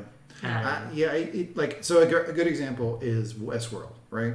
In Westworld, if a character dies, you damn well know they're going to come back. Like, it is just, ugh. It's part of the story, literally. And it just sucks because there's no tension to these scenes. Yeah, there's no stakes. And that's what I'm worried about here is that, like, now, me watching this, the 5, I don't think there's any way anybody would die. Like, I mean, when you have Nynaeve literally burn out and fall over and she comes right back within seconds, like, I don't have any faith any 5 of them are going to die. And that's a problem. And so, for me, like, they deal with it very differently in the books. And so when surprising things happen, there is either a cost or, like, a very rational... Like, we don't really see, like, people die on screen and then...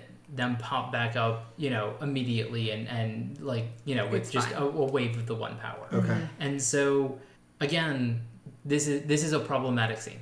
Yeah. Yeah. So I'm having a little like, is your frustration with the show, or is your frustration with my commentary on it? It's with the show. It's not your commentary. Okay. So I think your commentary is right on point. It's 100% on point, and I think your problem with the show is like. An inlet of what the book people have a problem with, because it's just like, well, why on earth would you depart from the books in a way that gives everybody problems? Not only does it give book people problems, it gives show people problems, and it gives you problems like through the rest of the series. Yeah, there's one. Yeah. It's one thing to make a departure that makes the show easier to watch or makes the story better or something like that. And they've done a lot of that, which is fine. Yeah. But this is one that's like, this doesn't make sense for anyone. Yeah. And it cheapens the story. It cheapens what's the risks and the realities that these characters are going to face. And so one of the things that's hammered in like early in the books is that death can't be healed. Like healing is miraculous, and they do that a little bit in the series where you have the White Clothes, like she's like at death's door, you need to find an Aes Sedai. Like they have that going, but they don't have the same like counterpoint to that, which is the dead are in, like, that's the Dark One's like where the Dark One might have power, or like that's the interesting power of the Dark One is like they're beyond like the power of the light and the Aes Sedai, because they're dead. And that was one of my like most memorable scenes from the books, is a time when that becomes a problem. Yeah. Anyway, so I just didn't like this whole sequence. Intense music is playing. We got to Rand walking away. Rand doesn't look good. He looks much worse for wear after the channeling. I think they're trying to show you that like he's like 2% mad now. Like like it's creeping up. That's what it felt like to me. Are we gonna have madness bars? Rand madness bars now? It seems like that, or at a minimum. It was so physically draining to do what he just did. So, he's just in trouble. And we know that it's physically draining because we know from when the women were shielding Logain that channeling that much one power is draining. Also, probably a little emotionally draining. I would bet so. Yeah. He's walking into the Blight. Cut to Lan and Moraine. Moraine holds up the stone. Lan takes it from her. Say his word. Quendiar. There you go. Lan. Definitely not how I had it pronounced in my head. I head. had Quendalar also. Anyway. I thought they did the Y with the 2 L's. Quendiar. They did. Like both of us. But headcanon for us was Lar. Quendilar. Exactly. Yeah, this is the one time they've chosen to go with the French pronunciation instead of something else, which, okay. Yeah. Cut to Lan, and he says, I thought that Heartstone couldn't be scratched, that nothing, not even the one power could break it. Moraine said, so did I. So I guess the implication here to the viewer is that whatever happened there with Rand and the Dark One was so powerful it broke stone that they did not know could be broken in this world. They weren't aware that it could happen. Lan, what does it mean? Moraine says, Lan, what does it mean? Moraine says that this wasn't the last battle. I fear it was the first. So that's basically the end of the episode, and then we have a cold close. Yeah, cold close or a stinger, basically you could call it. And it's beach. The title at the bottom, the Far Western Shore. The only thing we've heard about the Far Western Shore, which Sarah pointed out, was the ships are going missing. Yep, that's where they're disappearing from. And there's a little girl on the beach playing. She gets up, she looks. There's a ton of ships in front of her. They all have red sails, and we hear some wild ass music playing. This really screams of like Essos, right? And when they Spanish galleons. yeah, and like Yeah. Game of Thrones, where they just shift the world. Like, okay, Yep. we're going completely somewhere else now. Yep. And some women walk out in front of the ships. Haven't seen these women before. Haven't seen the garb before or the face tattoos. Very or any different. of it. Everything is very Everything's foreign different. at this point. Yeah. Yep. And they start moving their hands. Even the hand motions are different. But we do see that they're channeling. And they're using the one power. And weirdly enough, they're using the one power to create a tidal wave. And they are using the most force I've ever seen to kill one little girl. It's unbelievable Yeah. what they're having to do to poor kill this thing. little girl. I mean, I don't know if this little girl is like the next Dragon Reborn. And they're trying to get her. But either way, that's what we see. Bang, smash cut, end of episode, end of season. Yep. Good work with the recap, as always. very nicely. As always, I just want to poll the audience here, poll the podcasters here about this last scene. Yeah. Let me give my opinion on it first, and then we'll Yep. go Fire around. away. Right? Like, so my idea is, I think that in a vacuum, the scene is really cool. In all, like, I think it's really well done. I Right. think it's really interesting. We ended on a baller line from Moraine in the scene before that, Yeah, this and we're strips not us. like what. Why did we have to have this stinger? Is that a term that is Yeah. used So for? stinger. Okay. stinger is usually for stuff after the credits, but Okay. since this was like a Okay. hard Yeah, shift, yeah. yeah. For my money, I would have just cut that whole scene off. Like, I don't need to know that in the next season we're going to this completely new place where something else is going on. Do that as a cold open for episode 1 of the next season. I'm fine with shifting. We've gotten really used to shifting Yeah. somewhere else completely. With every new open. I'm fine with that. Why do we think it was here? And do you like it here, not like it here? What would you have done? So I'm going to concur with you here in that when I first watched this episode, immediately I was like, why? Why did we have to add this on? That being said, especially online, a lot of people have been like, this was amazing. And they're so excited. Okay. And so I do think that it does hook some people because it leaves a huge question mark of like, who are these people? What are they doing? Interesting. Okay. And so it does open up the world in a new dimension that we haven't seen. But I agree with you that it cheapens Moraine's last moment. So I also think that it might be doing something which I think is interesting. So Moraine says this is the first battle, and then we get a completely alien presence channeling. And so I thought it was a really cool visual, but I also think it is a, hey guys, there's a lot of stuff going on in this world, and there is a lot of conflict to be had. And maybe these people are part of it. And so, like, I think that... Yeah, throwing a wave doesn't seem entirely benign. Right. Especially at a little girl. So, I feel like that's a little bit of where they're going. But if you don't draw enough of that parallel, it does really cheapen the line. Yeah. And I think that line would have been a good closer. Yeah, just to do it. I don't know. I would have preferred it to Yeah. just cut there because I think it's so powerful, especially with Moraine looking as wrecked as she is. Yeah. She looks Lee, rough. I think actually doing it the other way around, having that like weird closing scene and then close on Moraine was like, I think it's the first battle, then it's easier to draw those parallels. That might be true, sure. Anyway. It felt to me like they were setting up a new season, and it felt to me like something they threw in to please the book readers. Yeah. Because anytime when you know there's book canon, an extensive, huge book canon that's wildly popular, that's in the back of your head as a casual viewer, right? And like I saw this and I thought, I bet that's something from the books, and I'll bet that excites the book readers for season 2. It means nothing at all to me, and kind of a waste of time for me. Yeah. But yeah, got book readers excited, and maybe they'll explain it sometime later in season 2. Yeah. Probably. I'll Maybe. nominate that they weren't throwing that whole wave at that little girl. Yeah. That was a joke. Nice Yeah. idea. So no, but because when they show the boats the first time that you see them, it continues off screen to the left. So like clearly that's not all of them. So my It's an attack. impression is that yes, this is a larger fleet than we actually see. Yeah. I mean, obviously, what I took it as is that it was a large fleet attacking the city. Yep. Yeah. But they wanted the imagery of the little girl Yeah. standing there as like an innocent dime. Yep. All right. Okay. Okay, Season 1. Can I the stop books. before we go to our Yep. segments and just ask for we do this in Mangum Watches, a letter grade for this episode individually. I want to do it because I don't want to focus. We talk so much about the negative that I Yeah. want to kind of like try to put all the positives also in perspective with the negative, because for me it's a C plus. It's a C plus episode. Yeah. Because there still are good things. That moment with Rand where he face turns and goes, "What does she want?" is so powerful. It's probably one of the most powerful parts of the whole season. So like, I just don't want it to. I want to do the grade for me. Y'all do it if you want to, but I just didn't want anybody to think that I thought it was like an F. Yeah. And so I guess what I want to do is that and your grade for this season. Okay. Yeah.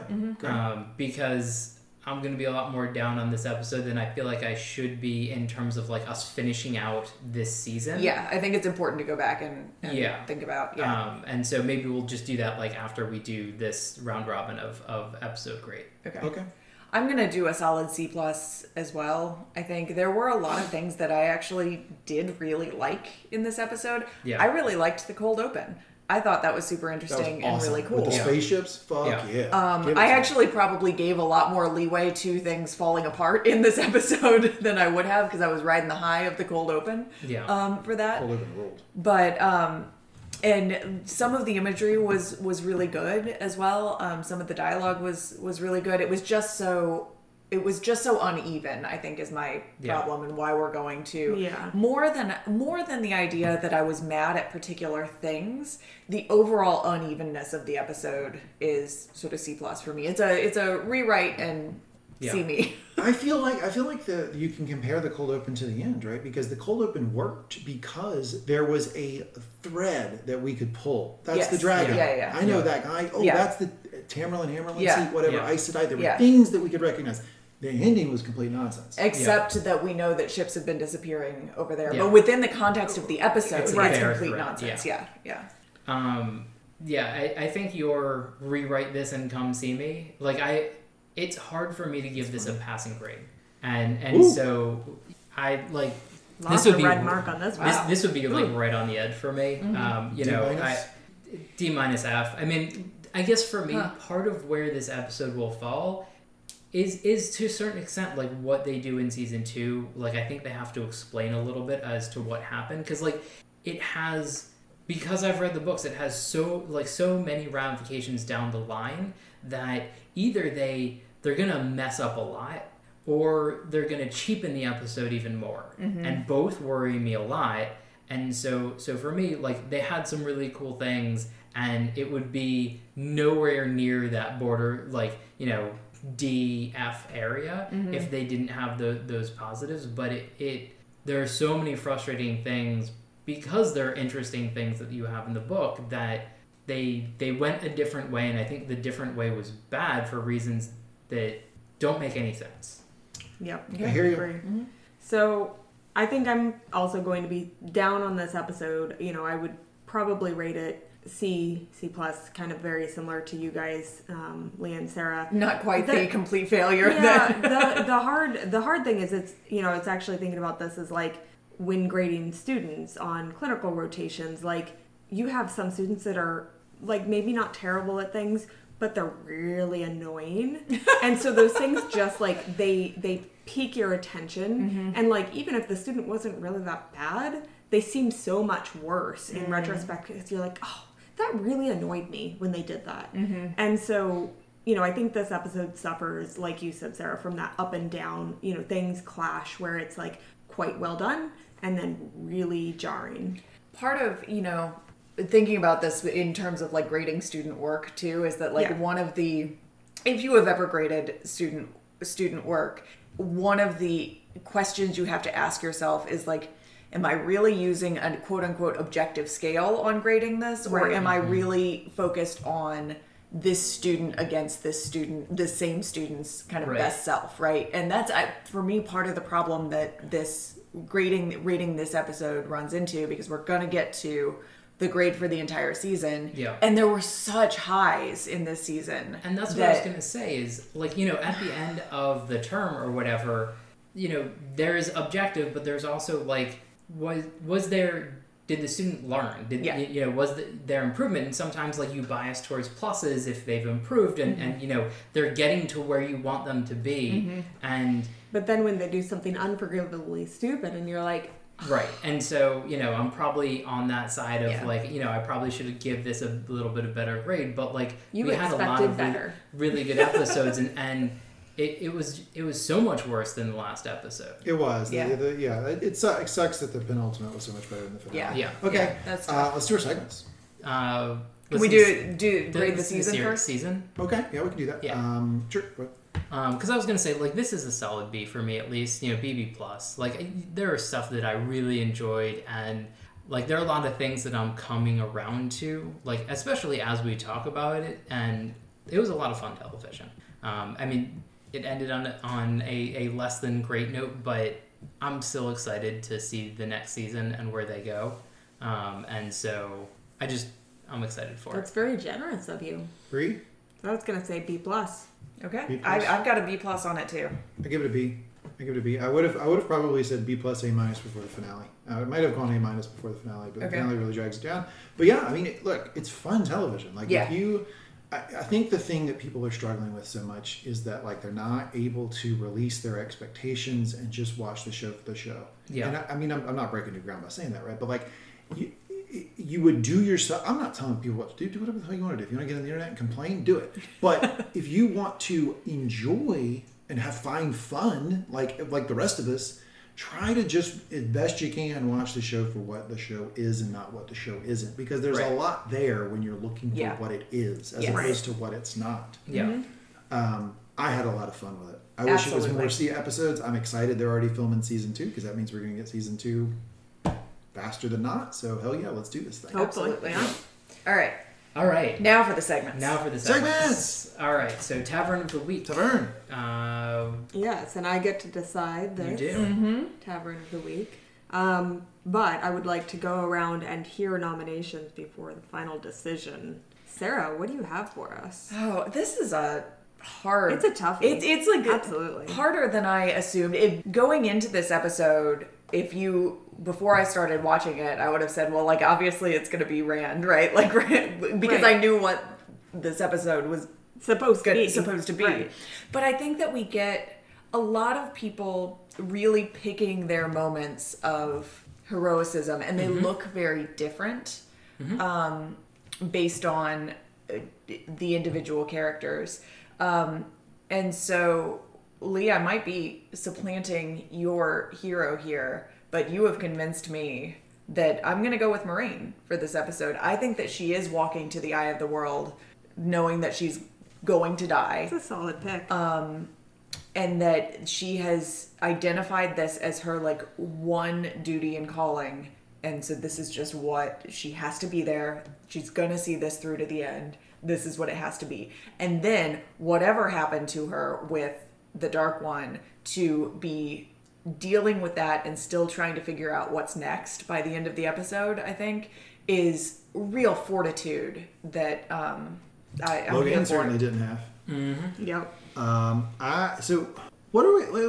What's Tavern of the Week again? Is it The most interesting character. Okay. So Most interesting character, like forwarding the Whatever the you world. want it to be, Lee. Well, because it You does just have to matter, want. right? Yeah. Because You it does. just have to want. Well, no, it doesn't matter. Channel It does, your no, it does desire. matter. Because if we're saying who is the most righteous, who's the hero of the episode, then No, I'd who's say either most Ranger or interesting? Moraine. But for me, the most interesting character popped on the screen every time. I want to see way more of him as Ishmael. Ishmael was so fascinating. Yeah. Character was done great. All of his the actor acted it well, cast Yeah. really well. Yeah. That guy Yeah. just like exudes like holy, like wow, that's a leader. I'm all about the Ishmael Yeah, scenes. that's a good I call. thought he was a great character. Cool. By the Yeah. grace of Ishmael. Yep. By the grace of Ishmael. I mean, you have just turned dark friendly, full on. Yep. I mean that was my top choice. Was Ishmael. You're gonna have to go with the second or Gonna third. have to go with somebody else. And I'm gonna go with Pan and Fane. Yeah. Because When you said popped on the screen, I thought, Lee, you might I have been did going too. with Pod and Fane. Yeah. because this opens up the entire season. You know, I mean, we get glimpses of Padan Vane before, and like we talked about it in the episodes. Like, if you know what to look for and listen to the whistles and like the 1 or 2 frames that he's on screen, like you can pick him up. But like he's like, no, I've been there from the beginning. I've been there from before the series started. Since like, you were kids. Like, this has been going on for a while. Not only has this been going for a while, I know more than you imagine. And he's in charge of some fades. That's interesting. And Which so, is the first time we've seen anybody be in charge of fades. Yep. And so, and now he also has the Horn of Valir. And That so, seems like a problem.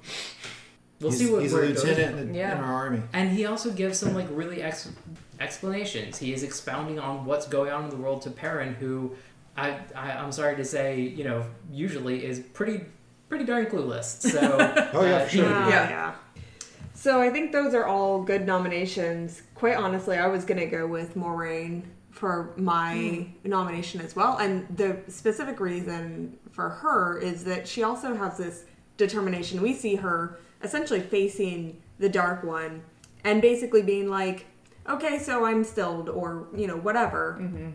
I'm still going to hold a knife to Bran's throat. There's literally nothing else I can do, but I'm going to try my hardest. So, like, she doesn't give up. There's a lot of fortitude that she shows. So, you know, I think Padan Vane is real exciting. I think he might be, like, most interesting character for, like, the series, because he just gets these little tiny glimpses, and it just piques everybody's interest every time you see him. Love how he's being acted too. That sort of like Yeah. slick, like such a great And when he swagger. grins. Yeah. And Like- what I did love is when Perrin notices him standing there, Padan Vane is actually leaning against the wall just like he was leaning against his wagon, waiting for the Trollocs to come. It's the same, like, very casual, like, yep, I'm just here. What a good Watching here the whole things time. unfold. I didn't catch that. That's a good catch. So, but yeah, it's Moraine for me. Okay. Moraine. All right. Okay, well, Mark it down. that's the first time you've been wrong. You've not selected my general, my allegiance to the Dark One. Because you've turned to the dark. I am.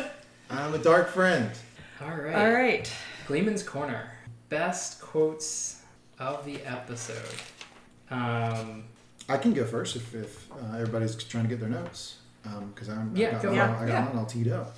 Mine, line of the episode, to me, scene of the episode, scene of the season, I like it even more than the stuff that happened with Logain, which up till now has been my favorite because I love the whole Logain subplot, is my Dark Lord Ishmael to Rand. You can remake the world in your image, boy, and make it what you want. What about what she wants? As much as I love her, as much as I want this, I know that she doesn't. That woman who doesn't care about being of wisdom, doesn't care about being nice to die, that's not the woman. Love it.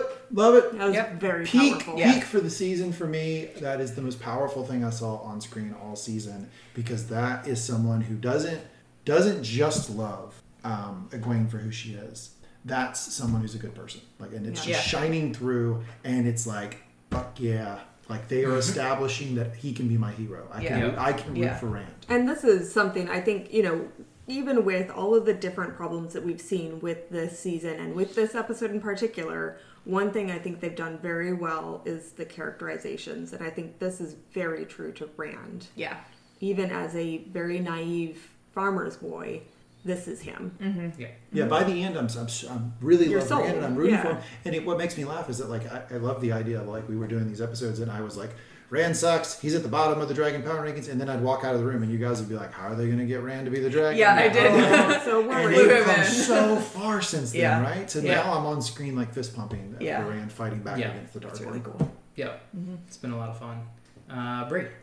All right. Well, I'm going to go back to super early on. I just loved this line, and I don't really even have any defense other than that. I was just very entertained by it. So it's when Rand and Moraine are walking in the Blight, and they pass the boy that is dead, and she's like, boys from the Blight, or from the Borderlands, like to test themselves against the Blight, and they usually come up wanting.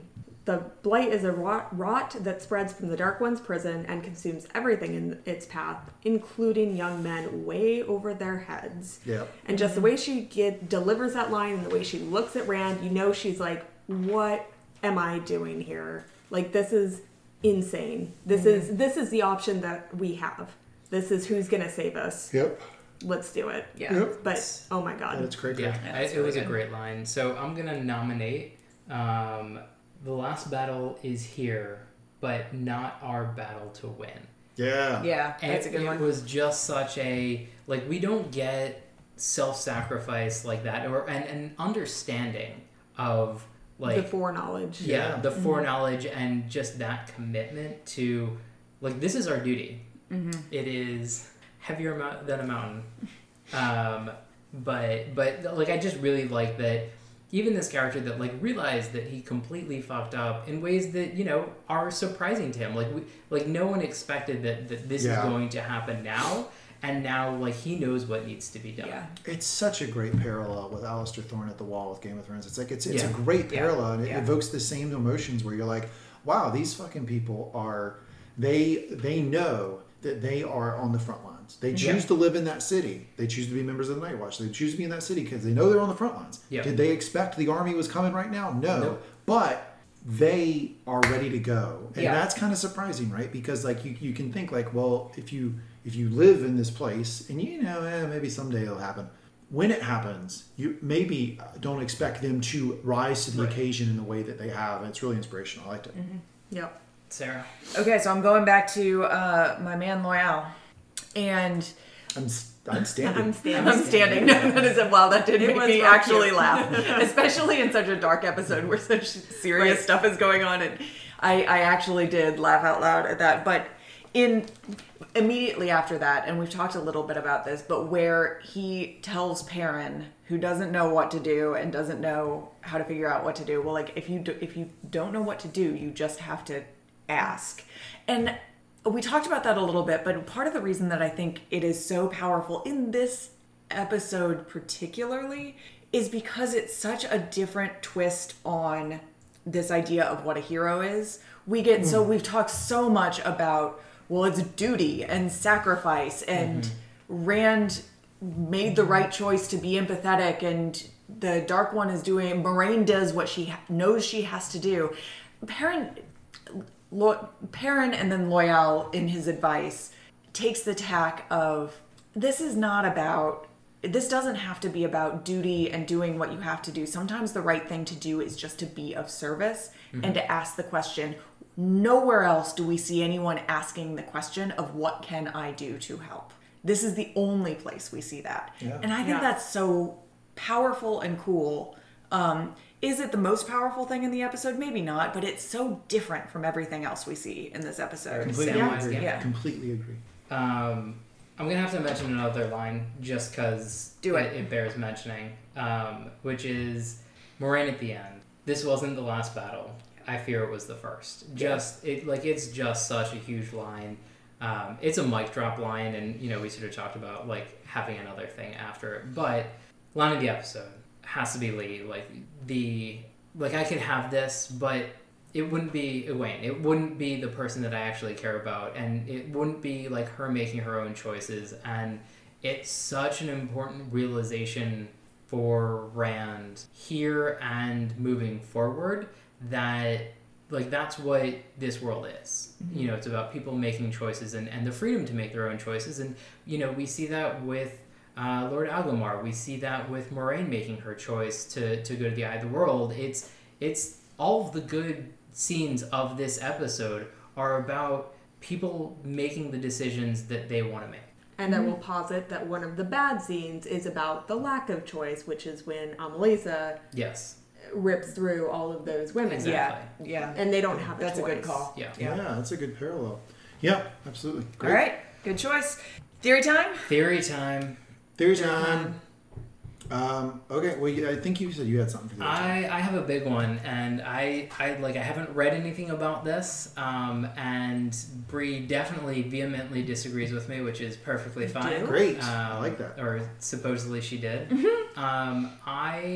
We saw Perrin walking into the throne room, but right before that we saw a bat fly around. Oh, Yes. yes. Yeah. Okay. And I have theorized that bats are an indication that we're in a dream. And so I think that Perrin got knocked out And a lot of what we see here, because we don't have the sounds of the battle, we don't have anything else going on around Perrin, which is kind of weird, where, you know, there's presumably a whole bunch of women in the city doing something. There's stuff going on. There presumably was some sort of fight with the Fades and Padan Thane, that this is a weird dream sequence that he's having that is not dissimilar to what's happened in the real world. But I think that this is going to be a kind of lame way of them getting around killing Loya. I think that's really interesting, because I was struggling to figure out why we had the bat there, and like that really, Yeah. I was weirded out by that, and I had forgotten that I knew that they were associated with the Dark One and all of that, but I forgot they were sort of dream specific. Yeah.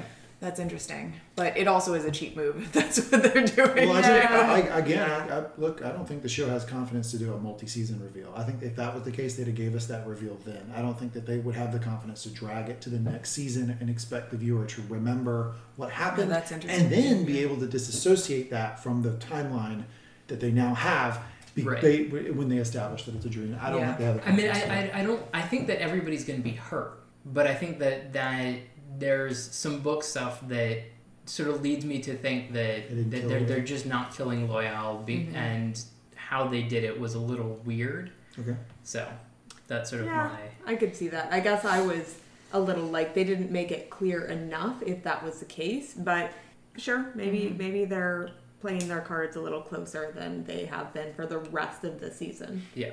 Yeah.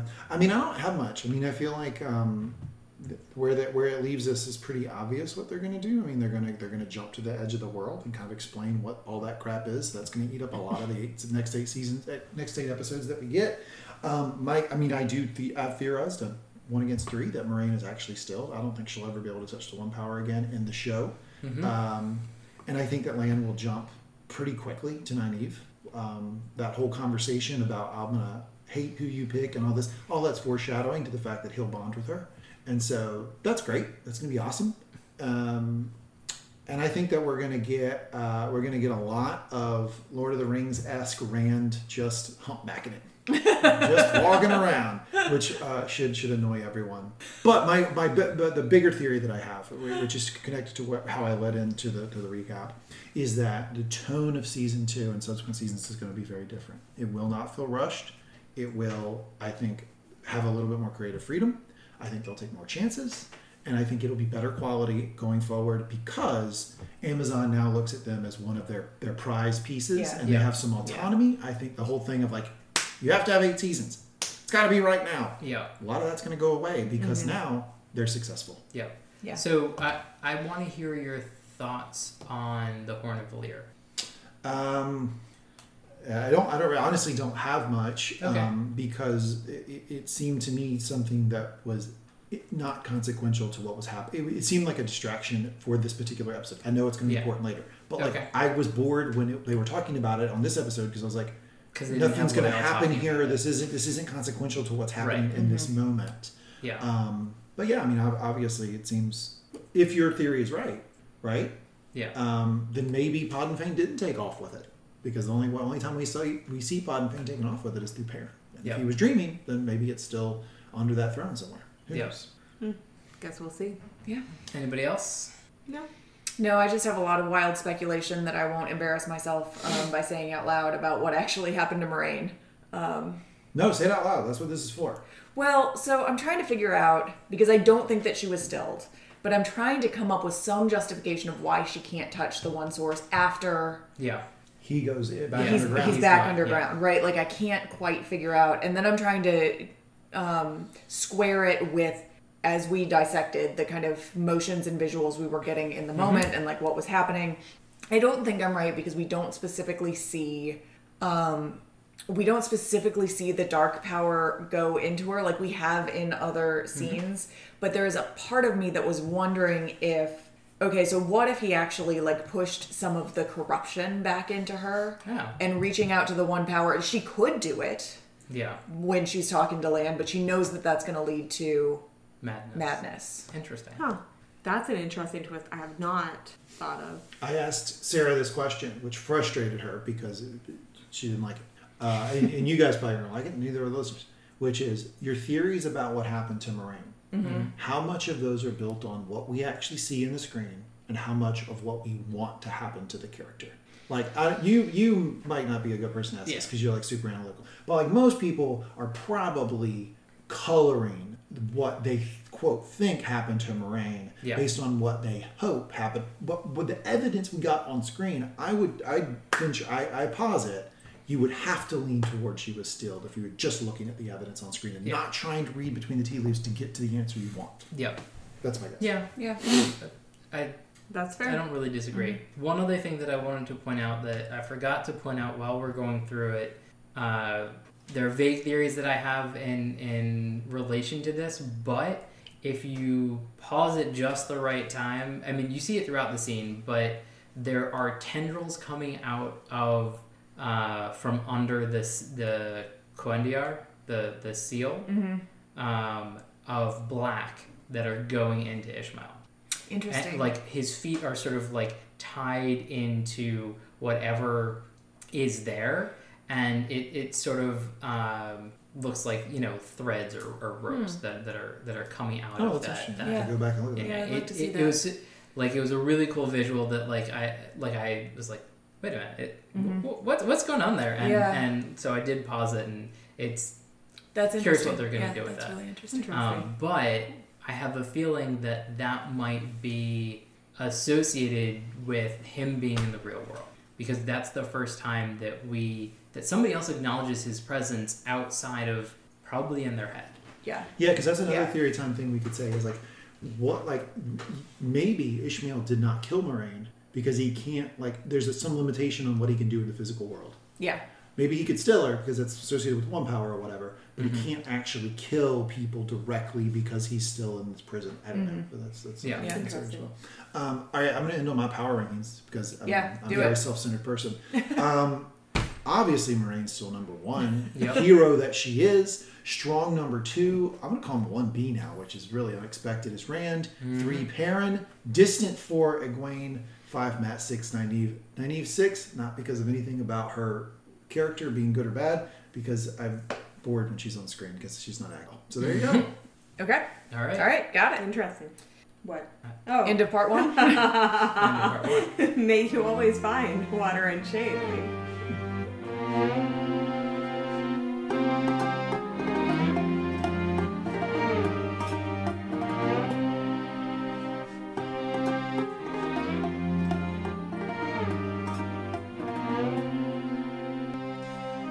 And welcome back to part 2 of our last episode of As the Wheel of Time Turns for this season. This has book spoilers, and so if you haven't read the books and you don't want to be spoiled, or, you know, some combination thereof, you can turn back now. Yeah, turn back now. We'll have other content for you. We'll definitely be covering the next season, but we have a bunch of segments that we do. We have 3. Reading the pattern, where things fit into the bigger book picture. Weft and Warp, how things have diverged from the book and how we feel about that. Some of that probably came through in part 1. Do we have to put a limit on you, BJ? Do you need like a ticker for? He needs one of those.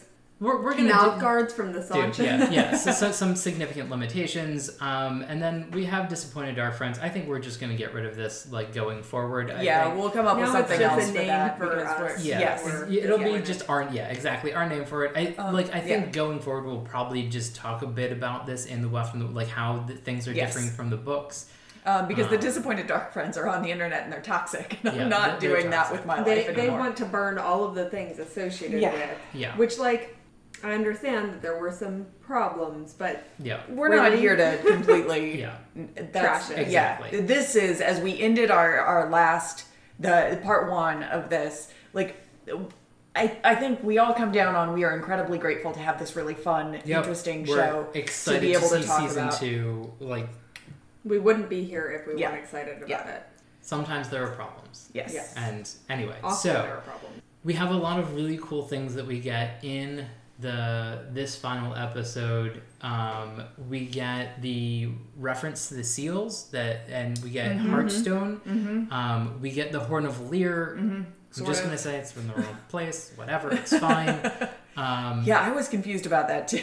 But Everybody it doesn't does. really It matter doesn't. because it like runs all over the place. So Yeah. So it kind of does. It kind of does matter because like that people know where it is, and that like one dude knows where it is just such I mean, a it just weird, anyway. destroys the whole hunt for the horn. Okay, so this is the Yeah. Weft and the Warp. We're not getting into that yet, but we are getting to like this is a good lead-in that Padan Fain has the horn. This is kind of the lead-in that you need for book 2. I mean, that's what It sets up Mav's arc. book 2 is the hunt for the Horn of Valir. Yeah. And I like that we're getting that. I think that's the biggest like tie-in to the bigger book picture that we really have from this episode. I'm trying to think of any like major plot points that like we can tie the Shanshan. Yeah. Yeah.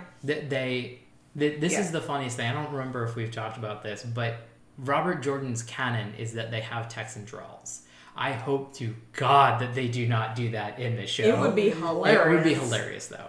Actually, you know what would be really funny and really terrible is if they were all like wearing jeans and cowboy hats. Underneath their armor. Oh my God. That would be terrible. Wow, I know. Sorry, I'm gonna check out of the pod for a minute because my head just broke a little bit.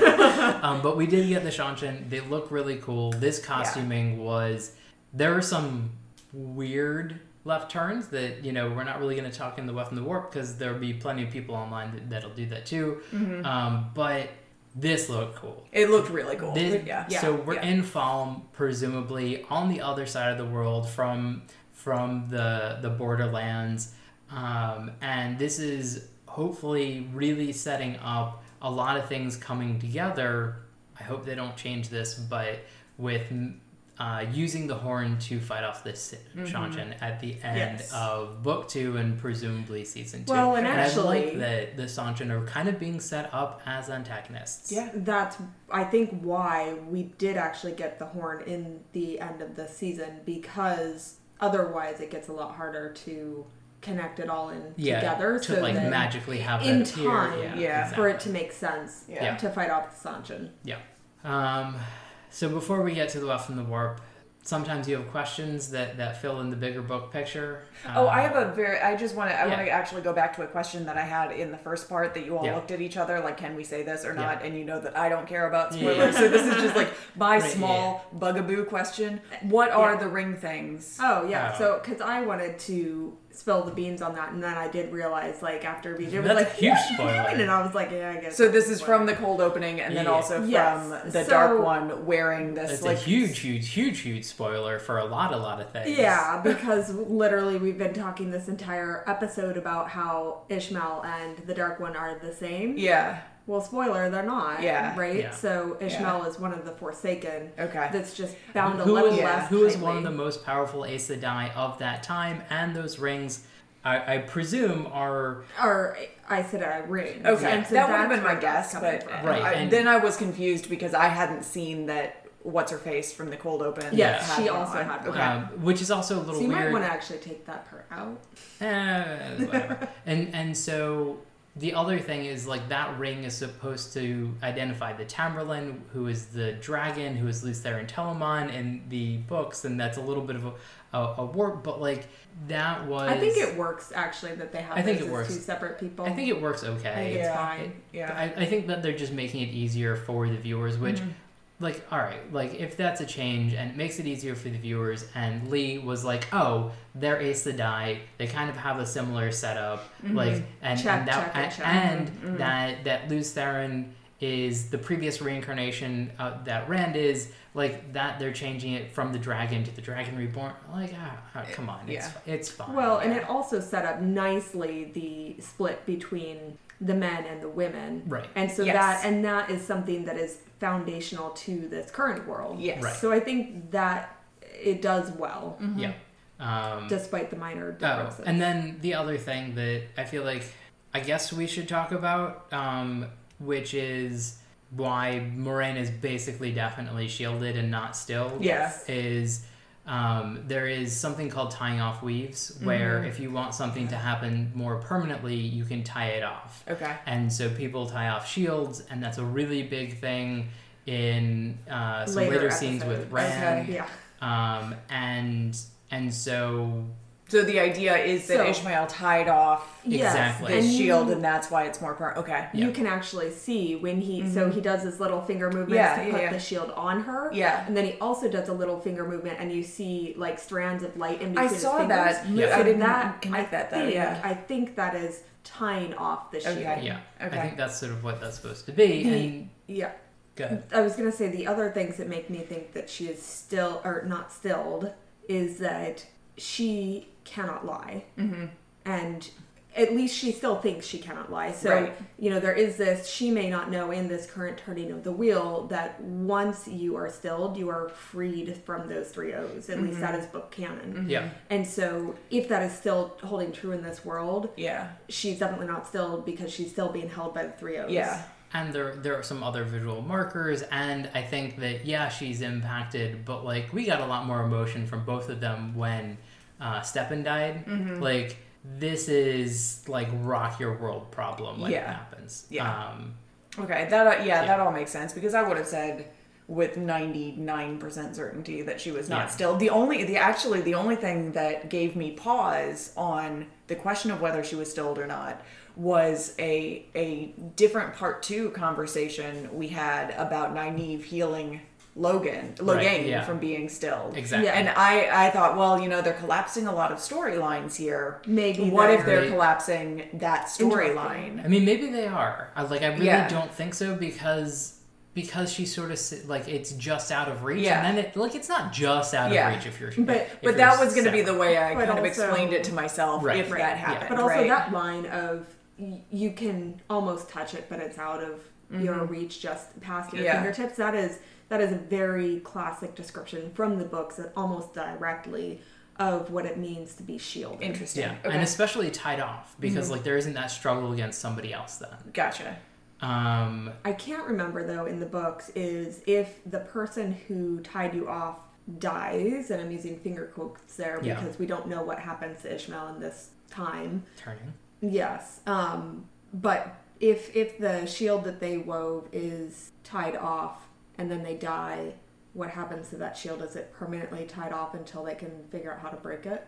I just don't remember from the books. Probably. I don't know that there was a particular scene where that was the case. Yeah. I mean, it was the hard points that went soft, and then there were only 2. It was like the thing that I'm thinking. Yeah, I'm trying to remember who partially or 3/4 shielded Asmodee. Do you remember?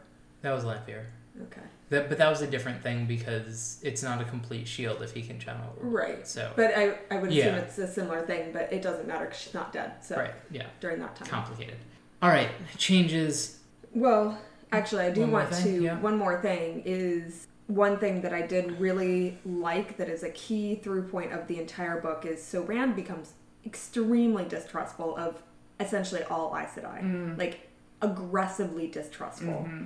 And there are a couple of things in here that I really like that I think make me hopeful that they're going to continue this. So one is when Rand and Moiraine are going down the stairways and he's like, well, stay. Mm-hmm. Like, you should stay. And she comes with him. Mm-hmm. And I think that sets up that Moiraine is one of the only Aes Sedai that he trusts to the end of the world, basically.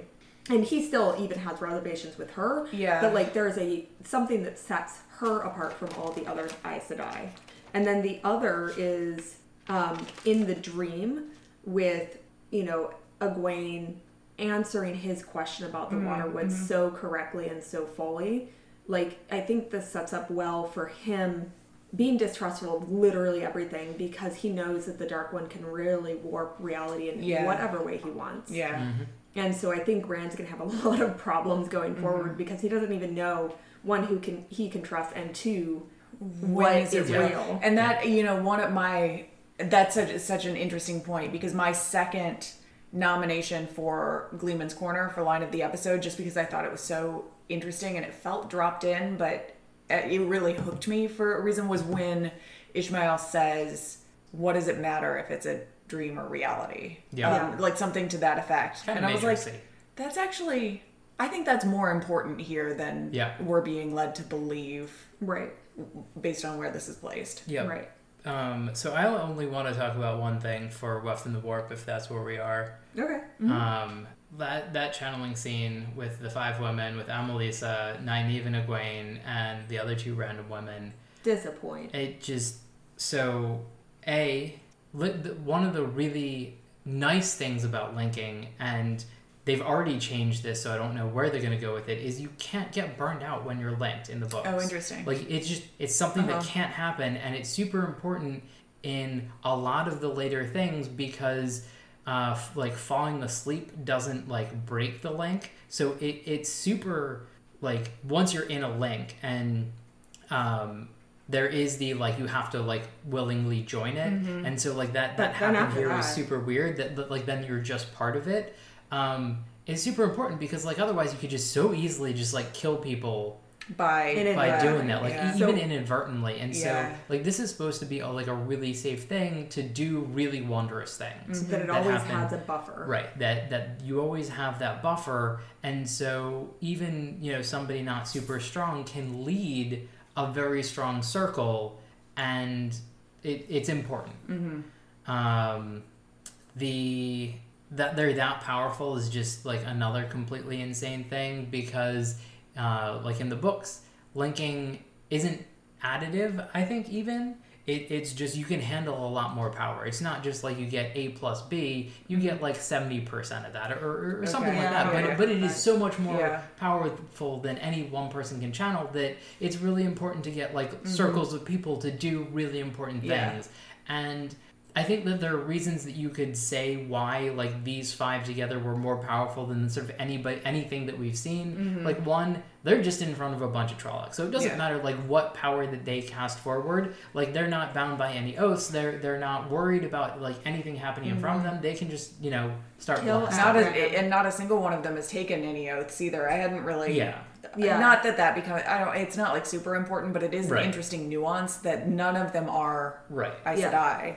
Yes. But it also, like, it doesn't matter because the 3 O's do specifically say, except Shadowspawn. Except for Dark Friends. Well, actually, we don't get that in the series. But, I mean, the other thing is, like, you can kind of say that, what the Aes Sedai were doing before and what, Moraine had to be conscious of is, like, to not kill the villagers from Moraine, and what the other Aes Sedai was, like, they had to be doing defense. They couldn't be going on offense. And so you could say, like, that's what tilted it.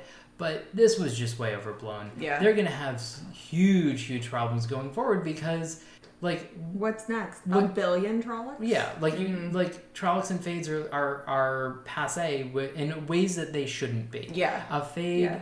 Moraine's one of the most powerful Aes Sedai, period. And she had trouble with way fewer. And, like, I've tried to couch it and say, like, she had other things to deal with, but kind of not really. Yeah. So... This was a huge departure. It's causing so many problems. And that's even before, like, the whole Nynaeve Egwene thing, which is complete BS. Like, there is nothing good that can come of this. No, and the whole thing is just, like, difficult, as we've talked about, too. It's just, it's difficult to parse. It doesn't make any sense as a viewer. Yeah, it's not a cool thing to figure out. It's not, like, a little tidbit that makes you excited. It's, if they didn't have it so Nynaeve was barely surviving, then it cheapens everything. Yeah. So I will also agree that was like the scene. Disappointed Dark Friend. No, but that's what I was going to say. But it is a departure that is like... It's problematic. Yeah. And I will say that is the scene that I watched and was most like... Yeah. Really, so really. I think we'll have a little bit of departure from the books, as we're going forward that we like. I think that there were some in this episode. I mean, I think I talked about them in the first part because they're not really spoilery. I think that there'll be, as the seasons go on, more that we can talk about here. But I think this is where, probably there are going to be problems that they are going to have to deal with later in the series because they're going against things in the books. And I think that's sort of where I'm going to take this Weft in the Warp with Disappointed Dark Friends because... The internet's the worst right now. Yeah, no. Yes. We're staying away from the internet, people. So they can live in their own cesspool. I'll say there's another change that I think I don't love. I think it probably doesn't change anything for the story at large ultimately, but is where Nynaeve and Land have their little discussion And Lan is like, you know, I will hate the man that you choose, da da da. Which, yes, that first part, powerful line. But it's supposed to be that Lan is like, no, I am married to death. Like, I have nothing to give a widow but, like, weeds and ashes. And and ashes stuff. or whatever Yep. he says. And so he's the one that is, like, hell-bent on, this is absolutely not a relationship I can pursue. And Nynaeve has to sort of break him down over several books, basically, to get to the point where they can actually have a relationship. So I'm a bit disappointed that, like, that's not what came out of that little scene. I thought that's what happened, and it didn't. No, it did not. Not at all. So I think there's some changes in their sequence of events. Now, I do think we have one thing that's an indication for Nynaeve with her, she can't listen to the wind after she channeled for the first time. So I think what we get is that she does have a block, and that block is of new onset. Sure. That's how I think they're putting But that it's a in. change from the books, because she's always been able to listen to the wind. The Yeah. books, even with the blocks. But now that we're having the listening to the wind is a thing of the power, that's why that's I think it in always there. was supposed to be, but I don't know. Unconvinced. But anyway, so now she has something that is probably linked to like very strong emotions that is going to prevent her from channeling, and she's going to have to break that. So I'm glad they're at least trying to build a little bit of that in. Yeah. We'll see where that goes. One thing, this is just a disappointed dark friend that doesn't have anything to do, I don't think has anything to do with the books, but just thinking narratively about how they are storytelling in the show right now, it is deeply weird to me when they choose to reference Perrin's wolfishness and not, and the fact that we didn't get any reference Legit to none of it it? in this Like, episode really? was very strange to me. Like, I get we're in a city and there's not going to be wolves around. No, but like, come on. he's in high stress situations with like, there was nothing. Was Strange. weird. Yeah. The going thought, and I agree with this, and is that it was supposed to be Matt. It was supposed to be Matt confronting Padan Fain at this point. It makes sense with the book. That like, would make this, sense, This yeah. is how it happens in the books. Basically, there's this whole connection between Matt and Padan Fain, because Matt's connected to the dagger, Padan Fain's connected to the dagger, and you know that's how we get a whole lot of things going on. And so they just tossed Perrin in, and they couldn't do anything with it, and It's just pretty pitiful. I was very confused by that, because like, obviously we're gonna get Perrin's wolfishness being a thing eventually, and to not like, and just like for pure viewership's sake, to remind people as we are leaving this season that he that has there's that something in else. right. Yeah, And so, but like the whole conversation about like turning to evil and stuff like that, well, that makes sense for Matt. Not just like picking up an axe against Fades is not turning like that seems come on, like guys. common sense. Like, right. So anyway, I have one last thing. Okay. Which is, we're gonna end on a highlight. Let's do for it. this whole season. Something that I thought was very cool, that I thought that Lee picked up on through his recap, and I think is a through line for the series, which is when Rand does his little deal and he says it's not about what I want, it's about what she wants, referring to Egwene. That thought process of it's important that others have choice is actually, like, that's how Rand essentially defeats the Dark One at the very end of the series. Is he realizes, because he tries to make a world where the Dark One doesn't exist and everything's perfect. Turns out, then everybody has to be happy and nice and perfect and good people. And he's like, that's not the real world. That's not choice either, right? And that's not choice either. Yeah. And so he realizes that actually what it means to be the dragon and fight this fight is that you have to continue having it in balance where people have choices. And so I think that's a strong, like, we get a tiny little fight from him, and then eventually at the very end he will have a very big fight where that is the choice that he makes. All right. To make sure that everybody has choices. That's interesting. Cool. So let's put this season to bed. May the last embrace of the mother welcome you home. By the grace of Ishmael. Pretty much. May you always find water and shade.